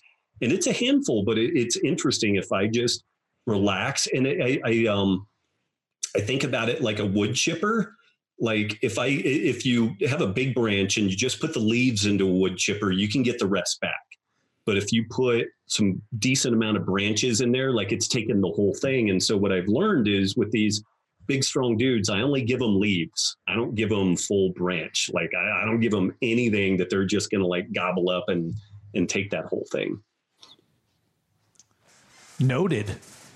For any of the smaller guys in the room on our side of the screen, Rob, you know, I have a rule to stay roughly 76 inches away from John at all times, because I figure that's if he decides to strike at some point, you know, that's about my escape buffer, I think. We were just looking at a picture of Bo Colombo, and I was like, like he's got one of our shirtless selfies. I'm like, what are all those bruises? And he's like, there was some big dude at my wedding who was punching Bo in the stomach, and just so happened that the where the suspenders were getting driven in and caused bruising. I was like, what idiot would get drunk and punch people at your wedding? He's like, I don't know. Spoiler alert. He's like, big guy. I don't know if it was me, but it could be somebody else in this room. Yeah, so I guess any of the listeners who are looking at one of the before and after pictures thinking like, what's that tubby guy got all over his body? Well, those are like the aftermath. Are those hickeys? Well-worn jabs into his suspenders. Yeah, I did. I just revert, man. I have like a couple drinks, and like that was like my brothers. We would like have a couple drinks, and then you just haul off and fucking punch each other, and you're like, oh, that's a good one. Yeah, no one was complaining. Yeah. It was like kind of like it was. Do you remember in like Police Academy when the guy goes over the one dude with all the guns goes Hightower? Yeah, no. Was it Hightower? No, Hightower was a black dude. It was Tackleberry goes over to that girl's house, and like the dad and the brother like punch each other in the face. He's like, oh, that was a good one, Dad. Like hits him with the frying pan. He's like, oh, he really got me. And he's all like weirded out. That's kind of like my brothers. We just fucking haul off and just like be in the middle of a bar and then like just punch each other and have people be like, whoa, that was so uncool. And you're like, no, that was a good one. I'm going to get him later. And they're like, you guys together? Fuck, that hurt. And then some dude just ends up getting fucking smashed. I just like the when John described, it's Ed, right? Yeah, my brother Ed. So he's 6'2", 240, kind of brick shit house. And John's like, yeah, he was the little one. So he's built like that. And he's got a Napoleonic complex. And I'm like, oh. My brother Eddie is fucking smart and has a very sharp wit and uses it like a fucking bullwhip. Dude, all I know is that guy gets a Christmas card from me, and I don't mess with him at all. So. Yeah, he, dude, my like the one thing you really don't want to do is anger my brother, or like kind of like I mean like I don't mean like that, but like if you ever try to like fucking like get aggressive or quip or any of the shit, like you can ask Luke, like he fucking turns on you so fast, you're like, whoa, I didn't, we're not friends anymore. Like he's It's fucking dude. He's talented. Like he's talented in that space, you know? Yeah. I mean, that's why he's a high press defense attorney. I mean, dude, he was just on a case on like, you know, on TV and this whole thing. I mean, he's very, very good at it. And he's fucking, dude, like if it comes down to like a battle of wits or something, dude, he's been like that our entire lives. Like I remember being like, I'll talk shit to anybody. I'm saying I'm going to talk shit to my older brother because he's going to fucking say something that's going to hurt my feelings for like a week. He's one of those people that has like the rare ability just to look at you and know that one thing that you don't want to hear come out of his mouth, come out in a way where you're like, oh fuck, dude. Like, I don't know if which is pretty impressive because you're no slouch at locker room towel snaps. Like you're pretty high level. Oh, dude, I had to survive. I think that's where the wit comes from, is just the fact that like I had to defend myself daily from my brother. Like, defend yourself. Ah, fuck. And like his ability to recall shit from like 30 years ago. Hey, you remember when we were like 10 years old? I'm like, oh, fuck. Just shit like this. Like my family has a place. Like my mom and dad bought a place in Mammoth like in the early 70s, and we still have it. And my brother Ed and I have had a continuous ping pong game for roughly like 30 years. So whenever there's a ping pong table, we play. And I don't think I've ever beat him. At least I can't remember ever beating him.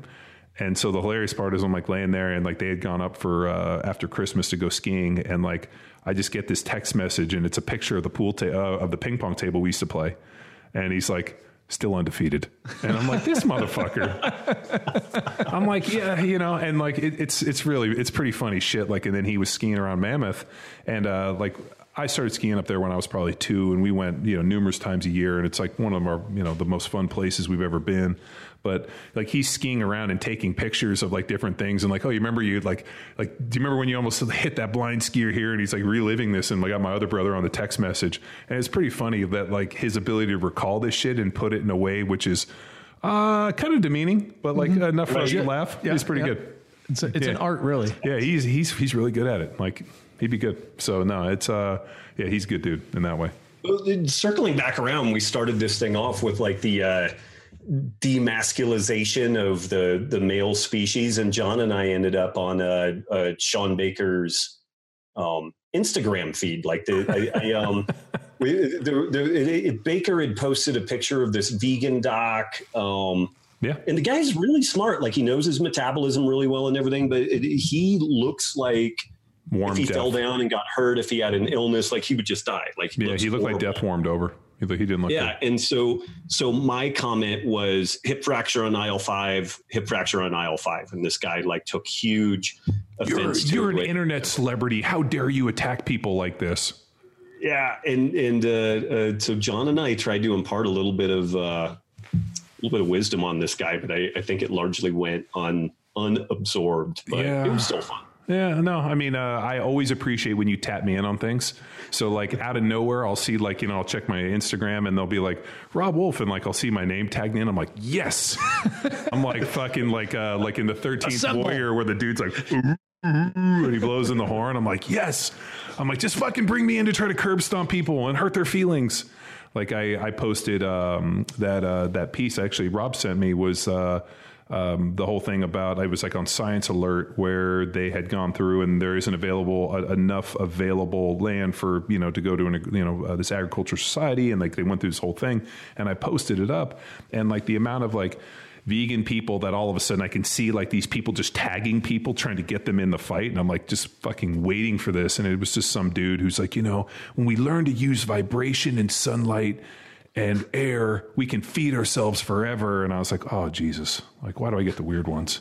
And I'm like, come on, man. Like, while I think you figured out how to not eat with sunlight, vibration, and air, for most people, we're not highly evolved like to survive off of that. So us lesser people need to, figure this out. Yeah, we'll slum it with the ribeyes. But yeah, but I'll tell you this: for the most part, when I see a lot of the vegans, and like I was, like you said, like they tend to look kind of frail. Not at first, because when you see them, like, oh, I've gone a vegan diet, they look normal. But then when you see the people that I've been vegan for 30 years, I'm like, I can tell you look fucking awful. Like it's just, and then everybody always goes back to, well, there's that one bodybuilder, or there's this one guy, or Derek Poundstone.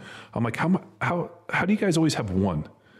Like it's just like there's outliers in everything. Like I guarantee if we look at the bell curve, there's one dude, and one of the articles Alon sent me about protein was obviously they were looking at like different protein sources now, like the amount of quality protein from an animal based source was dramatically higher for like, muscle protein synthesis and circulating amino acids. And then when you start looking at like the plant-based proteins, the amount of plant-based protein that you have to consume to get the sum is like triple to 4 times. So like if I'm eating like, let's say I eat, 300 grams of protein from an animal-based source, I would have to consume 1,200 grams to get the same effect from, a vegan source. That's a lot of peas. Oh, Jesus. Can you imagine? But like, that was, like the thing. It's like, oh, this one guy, I'm like, maybe Derek Poundstone's eating like 1,000 grams of pea protein. Like, is that the case? But I don't know anybody's going to be able to consume fucking 10,000 calories, on a consistent basis, unless the dude's 300 sounds. And then he's, obviously he's got some other performance enhancing that are increasing protein synthesis. I mean, it's just not the one story. Like he's over there eating a beanstalk and a fucking piece of celery, and like he's jacked. I'm like, or the other one where we look at, like the apes, like the giant apes and like the gorillas. Well, they're vegans too. And I saw that one. I'm like, dude, if you're going to get into anatomical structure, fuck you. Like, let's not even go this route. So, I mean, just look at muscle insertions and densities. I mean, there's a reason that they're strong. Right. So, and they eat all day. Yeah. And they also have huge distended guts. I think they have multiple stomachs. I mean, it's like, fuck it doesn't seem complicated. I don't know why people are making it so complicated. Well, to your point again, the fringe is super sexy. Profitable. So, I don't know why we haven't gone fringe, but I guess it's that thing again. Well, I keep waiting for you to be like, I keep waiting for Rob to be like, hey, I found our fringe. Let's fucking go. And I'll be like, okay, this is it. And then we just have to tell everybody, be like, okay, we found the fringe. You guys, do you want to get on the fringe? Because we're all going to do it together. Because I don't want you guys casting stones at me, you fuckers. And we'll find the fringe. Like I always and Rob and I have always said that if Glassman had selected a vegan diet for CrossFit, he would have fucking printed his own money. Oh, yeah? Yeah. Oh, dude, can you imagine if he had paired up? Because I saw a deal, RP Strength posted one of their, deals, and the girl who had, pretty amazing transformation in 1 year. But of course, she was an alcoholic and was an addict. It just so happened that the rehab center she checked herself into, the outpatient was next door to a CrossFit gym. So then she started CrossFitting 6 times a week, followed this, extremely rigid diet. I mean, she made incredible gains, but I'm like, she's already got a little bit of the addict kind of, deal, and all she did was replace it with this. And she's made an incredible life change, which fucking the pictures were amazing. But like, if he had kind of gotten into that, emotional state of dosing people and then gave them, the vegan diet, like every cult on the planet. I mean, when you go to Tony Robbins' thing, it's vegetables only because it changes the chemistry and makes you more susceptible to more shit. So I think Glassman missed it. He should have just gone vegan CrossFitters. Well, I think he had enough of a desire for legit performance that he couldn't do it. He knew that was enough of a dead end that he couldn't do that. Well, dude, but you really think making the claim that you can take somebody from a 200 pound to an 800 pound deadlift in 2 years by doing nothing but deadlifting at a high heart rate? Well, do you think he believed that, or do you think he just the fact that like his strength and conditioning knowledge was just non-existent? I believe it. Man, it's tough. I don't know. I really don't know. I really don't know. Like the thing is that beginner effect is so powerful. Like when I first got in there, I had never done anything like that. So the first 6 months, like I set all kinds of personal records. Like I got a standing backflip for the first time and all kinds of different stuff. And then about 5 to 6 months in it, things flatlined. And then it started regressing, and I did what everybody does, which is do more of that same stuff. And then I finally realized that it was kind of a beginner effect and a novice effect and all that type of stuff. I think you can get people, particularly compared to where they started from, reasonably strong doing stuff like that, in just like a population based deal. But then I do think that he didn't have enough, exposure to people really at the kind of elite edges. Like when Josh Everett first arrived on the scene, he was maybe one of the first people that really had a legit kind of, the only thing that kept him out of the Olympics was super, super tight shoulders. Like his mobility was so poor that he really couldn't get a solid snatch receiving position. And so he had to go with that split snatch. But I mean, Josh just like crushed everything. And he was kind of the first, like that was a big eye opener. And you could almost see some fear from Greg, like everybody that Bergner was training, Greg was calling them Frankenfitters, kind of like trying to do a little bit of a hat tip, but also trying to figure out what the fuck was going on, because nobody there at the kind of local Santa Cruz scene could do anything like what those guys could do, because they had that really elite level power development. And strength and power. Yeah, and yeah, I mean, he was a football player and developed that at a young age. I mean, if you look at a lot of the guys who come out and are very successful, I mean, Wes Kiltz is another one, or Wes Kitts. Mm-hmm. He was another, football player, Division II guy or 1AA, and then comes out and kind of doing some CrossFit, gets picked up, and now he's down at Cal, or he's up at Cal Strength. I mean, trying to get to the Olympics as an Olympic lifter. So I think. Look at what Travis Mash and those kids are doing. I mean, he tags me and stuff all the time. And it's like, here's this 15-year-old kid and the kid's cleaning like 180 kilos. And I'm like, oh my God. I mean, so I think we're seeing this, this progression and, just exposure. And I think, a lot of that wouldn't have happened without, this, CrossFit piece coming into it. I mean, I remember just trying to find a place to Olympic lift. I had to drive 45 minutes and fuck, I can't swing a dead cat without finding barbells and bumpers anymore. Right. We're not actually swinging dead cats here. That's a what's the word? It's an analogy. We'll stick with that. Yeah, we'll go with it. Is that an analogy? Yeah, I think so. So, I mean, if the cat's dead, you can do whatever you want to with it. I usually like to use the swing of dead cat because Rob is was a big cat lover and had a cat and now has a dog. Oh yeah, and Rob's dog's pretty savage. I have a cat too. Oh, you replaced Keystone? Finally, yeah. So when one of my favorites, and this isn't because Rob lost his cat, but Rob, had this, cat, Keystone, and he used to write about him as a big deal. And Keystone got out or something happened and ended up becoming coyote food. And so when we went hunting, Rob all of a sudden just is taking the fight to the coyotes. And I see him out there with like coyote blood on his face. And he's like, for Keystone. And I was like, redemption. It was awesome. It was still raw at that point. And even though in theory, the coyotes were not supposed to be part of the take list, there maybe were multiple shallow graves dug and filled on that hunting trip. Yeah, dude, for Keystone. I was still raw. No, I just love the fact that you were like, I know that these coyotes aren't the coyotes that got Keystone, but I'm going to take it to the coyote and just crush the coyotes. Pulls up and there's like a stack of coyotes and they're like, I don't think we're supposed to be shooting coyotes. And Rob's over there doing the what was it? Legends of the Fall, where he's like sitting there with the the blood on his face and the knife. He's like, for Keystone. Had to talk him out of it and bring him in. Put a blanket over his shoulders. It was great. That's what I always hope to see. It was cathartic, and you guys were there for me. So, dude, so what's up? I heard you guys are moving. You know what? It's funny. We really kicked the tires on this idea of moving to the kind of Boise area. But we really like Reno. So like we gave it a good vetting and went up there and kind of sniffed around. But we've got a really good scene here. I like the Lazy Lobo Ranch.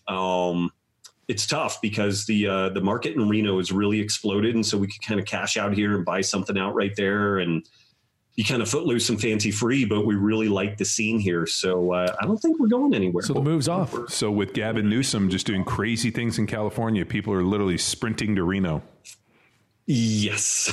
Yes. Wow. The one downside, it probably is going to be a 5 to 10 year expiration date because they arrive here and then start doing the same squirrely shit here. So there probably is an expiration date on that. But sounds like Austin. Yeah, we're getting a little bit of that down here. Yeah, there's a big influx, and I like to think, and I try to explain this to my daughters, that like when you move somewhere, you need to like, you know, assimilate to the culture.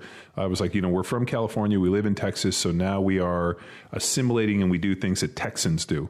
And I'm explaining this to my daughters. So they chew tobacco now, and they ride. Each carry 6 shooters around. Well, they ride horses. They go outside. They play in the creek. I'm like, go outside. We're they not say here. Please and thank you. Yeah, people in the eye shake their hands. Exactly, like normal people stuff. And so unfortunately, there's like my wife was at takes Cassie to Montessori, and like she's like, oh, you should see all the California people that pull up. I'm like, what's it like? She's like, oh, these chicks got huge fake hands, bleach blonde hair. They're all driving these big Mercedes, and she's like, are you guys from Orange County? Oh yeah, how'd you guess? And she's like, oh, nothing, and just goes on with her way. She's like, holy shit. She's like, these like people come in and like. They don't realize that, they stand out, and it's better just to kind of assimilate to the local culture. That way, people don't road rage you and drive you off the road. Well, John, you and I were in a text thread. We were extolling the virtues of moving to Poland or the Czech Republic. So that's next. So that's next on the list. That is when we split. It's either going to be like Montana, Wyoming for like the last stand, or it's just going to be like former Eastern Bloc. Because I have a feeling it's that like Western Montana.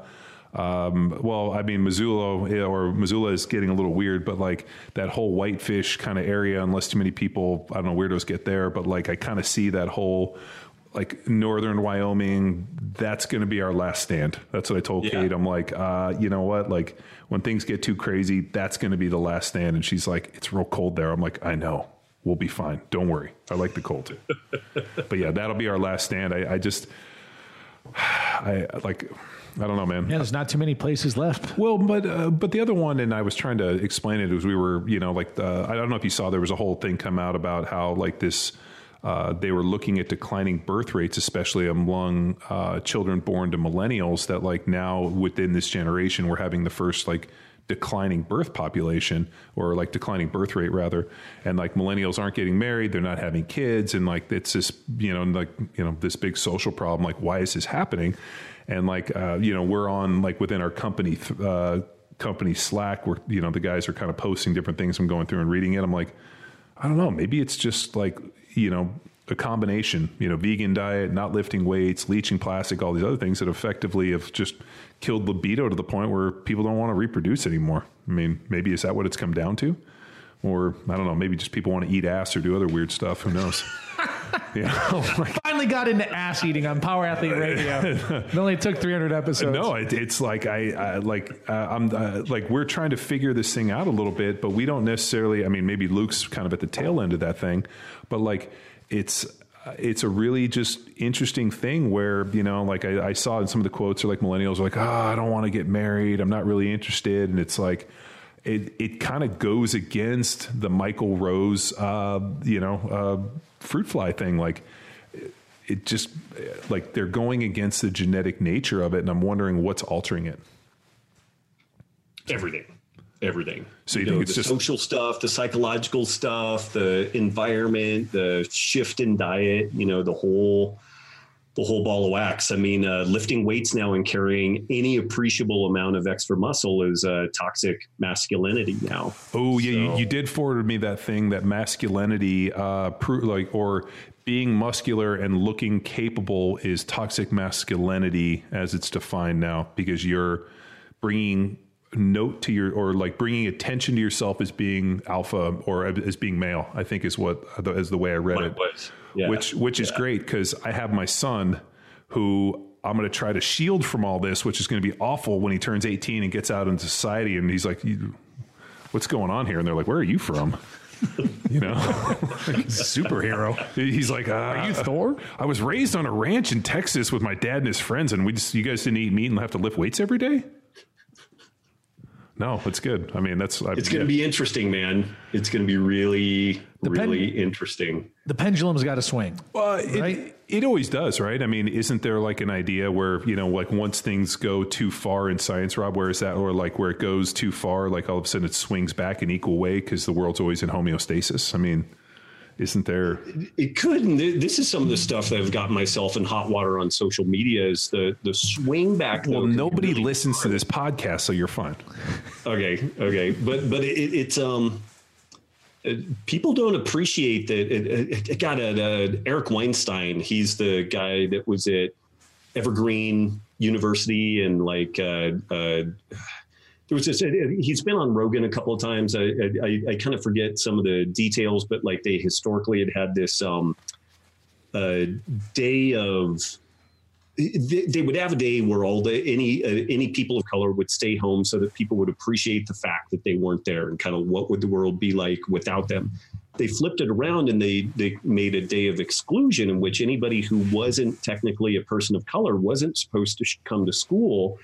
And Weinstein, including the professors, and Weinstein was like, hey, I've got a teaching load. I'm not going to do this. And he had death threats and apparently roving bands of students with baseball bats that were looking for him to like remove him from school on that day. And there's been all this kind of interesting stuff that's come out of it. But he's a really smart guy, super progressive in his politics in general. But he made the point that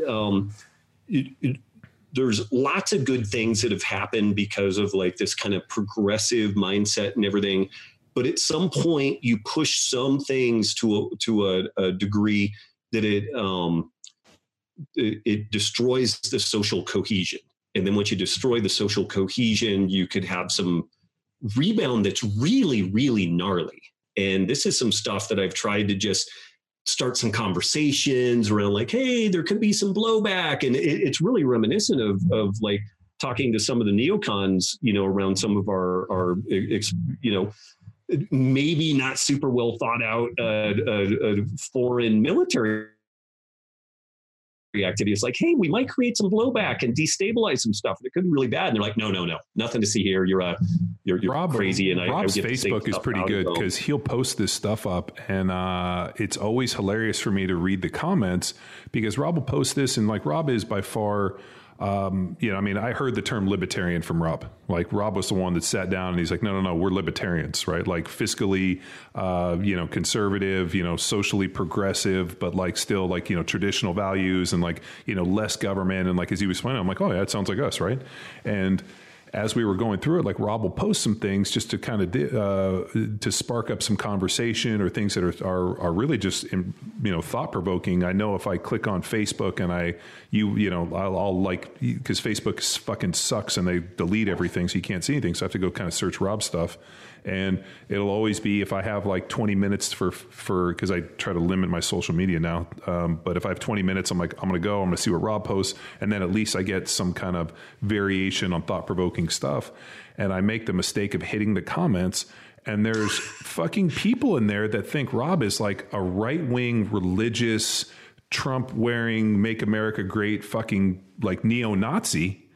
And like, I thought, you know, like, and these people will make these comments and I'm like, oh, how did you, and then the best is Rob will be like, what did you think about me? They're like, oh, I figured you were walking in the streets with, you know, burning crosses and pointy hats writing this. And it's like the assumptions that people make are the guy was like, I can't believe that you're not a ultra conservative right wing. Like and then I'll go back and I'll read it. And I'll read the thread and be like, how the fuck did they draw that conclusion? Right. It's the thing that I kind of close with that, and I've largely like abandoned doing anything like that because I think it's just career suicide and all kinds of other stuff. But I closed with this guy with like, hey man, so now that you understand where I do sit within the spectrum, just put a little bit of thought about like how you were able to arrive at this other spot. Like, it's kind of a dangerous thing that you had me pegged that wrong, you know, but it's interesting. It's really interesting. It's going to be a fascinating, like 10 to 15 years to see how social media, this kind of virtue signaling stuff, it's going to be really, really interesting to see how it all plays out. We're chock dead in the middle of it. Well, big I mean, guy. but is it?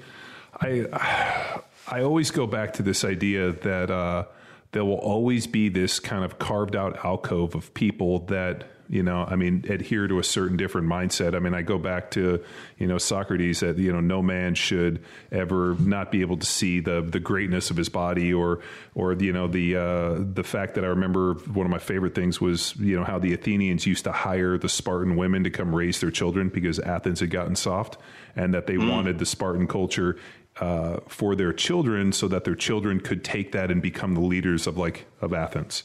And like, I've always thought that there's a place for individuals, like I like to believe us, you know. And I also had a pretty interesting, I forgot what I was on Zach Evanesh's podcast, and this guy wrote this whole thing that he had no concept that I was this existentialist, you know, like intersective, you know, speaker, and that, you know, I'd had, you know, I was quoting Dostoevsky's Crime and Punishment and kind of going on these things. And this guy's like, I had no concept of that you were, you know, and I'm like, have you ever listened to our podcast? Do you know anything about me? Like, it just was amazing that here we've had 300 podcasts, and I've been doing this. I mean, been on your podcast, all these, and this guy's listening to Zach Evanesh's and had no concept that it starts with me, and that if I can, you know, formulate my own set of ideas, those are unique to me, and I don't have to run within, you know, I guess you could say within like the society norms. I have enough wherewithal to decide what lane I want to go in, and don't get fucking pushed into it based off of all this other bullshit. And I'm like, isn't that what it's like you're letting society make to dictate, like all this other fucking noise dictate your ideas. You don't have the ability to separate yourself and see the bigger picture.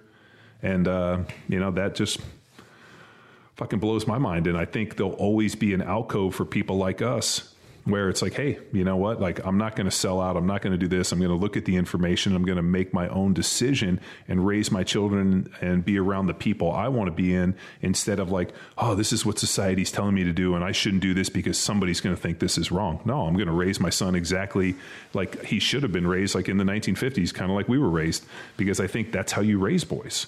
You know, like, you know, I constantly am running into the, you know, having, you know, for example, had a kid come over yesterday, 24, as I'm sitting there talking with him, like, no direction in his life, you know, got to travel Europe, and it's going through all these things. And I'm like, what are you gonna do to yourself? I don't know. I'll just hang out with my mom until I can figure it out. And I'm thinking, fuck, when I was 24, you know, and I hate doing that, but I'm like, dude, like there's a world out there for you to, you know, kick in the door and make yourself a part of it and carve yourself out. And it's easier if you start at 24 and not 44.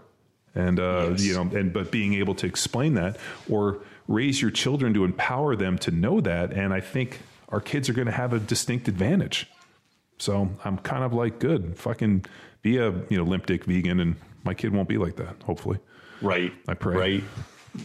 It's all right, though. I keep telling Cassie, I'm like, hey, they're these good-looking wolf girls. You have to go over there and meet them. The Wolf Wellborn families unite. Oh, I'd be so happy. The one good thing is, at least my girls are at least looking like they're going to be super, super tall. So it should work. So, well, dude, my daughter, like my girls are abnormally tall too. Jamie is like a head taller than all the other kids. Now she's only 7, so they'll catch up, but I think she's got pretty good chance to be pretty tall, which is at the end of the day, like all Kate wanted. She's like, I just want to have really tall kids. You know, she's like, I hated being short. Thank God the kids won't be short. It's great. So awesome. Arranged marriage. I'm in. Done. Sealed. All right. Witness. Yeah. I'm totally the families fine with will join. We're roughly it'll be great. 16 years away. I'll tell you why, because there's as much as I love talking to Rob, I love talking shit to Rob's wife. I like, dude, I love battling Nikki. And, you know, it's pretty funny. A lot of people think she's prickly. She's never been like that with me. Mm-hmm. And I don't know why, for some reason, people are like, Nikki. I'm like, I think she's great. I think she's hilarious. We always have a great rapport and get to laugh and have fun. So I love talking trash. Well, she's an Italian gal, right? Oh yeah. Yeah. And she's pretty feisty. Like, I've heard her fucking call some people out, and yet oddly enough, it's not me. Uh-huh. She does the locker room tell snap pretty good too. Yeah. So cool. Rob, thanks a bunch for coming on, man. Yeah, always a pleasure, man. Hey, thank you. And thanks for accommodating me shifting around the schedule about 18 times. So thanks for being generous. Well, you're a big diva. You're a big celebrity. We cater to the divas. Yeah. You know, this whole thing was to arrange a marriage between the two families, and we got what we wanted. So Yeah. So we I don't see any other need for any future podcasts, but or symposia. Exactly, man. Right. Hey, thanks again for everything, man, and thank you, Power Athlete Nation, for listening to another episode of the premier podcast in strength And conditioning. All right, see you, Rob. See you, Robbie. Bye, you guys. Drive on, kick the wheels right. Now it's time for you to empower your performance. Refer to robwolf.com for his latest podcasts and publications, including his recent conversation with Dr. Michael Rose, as discussed on this show. Hope everyone has a great weekend, and until next time, bye!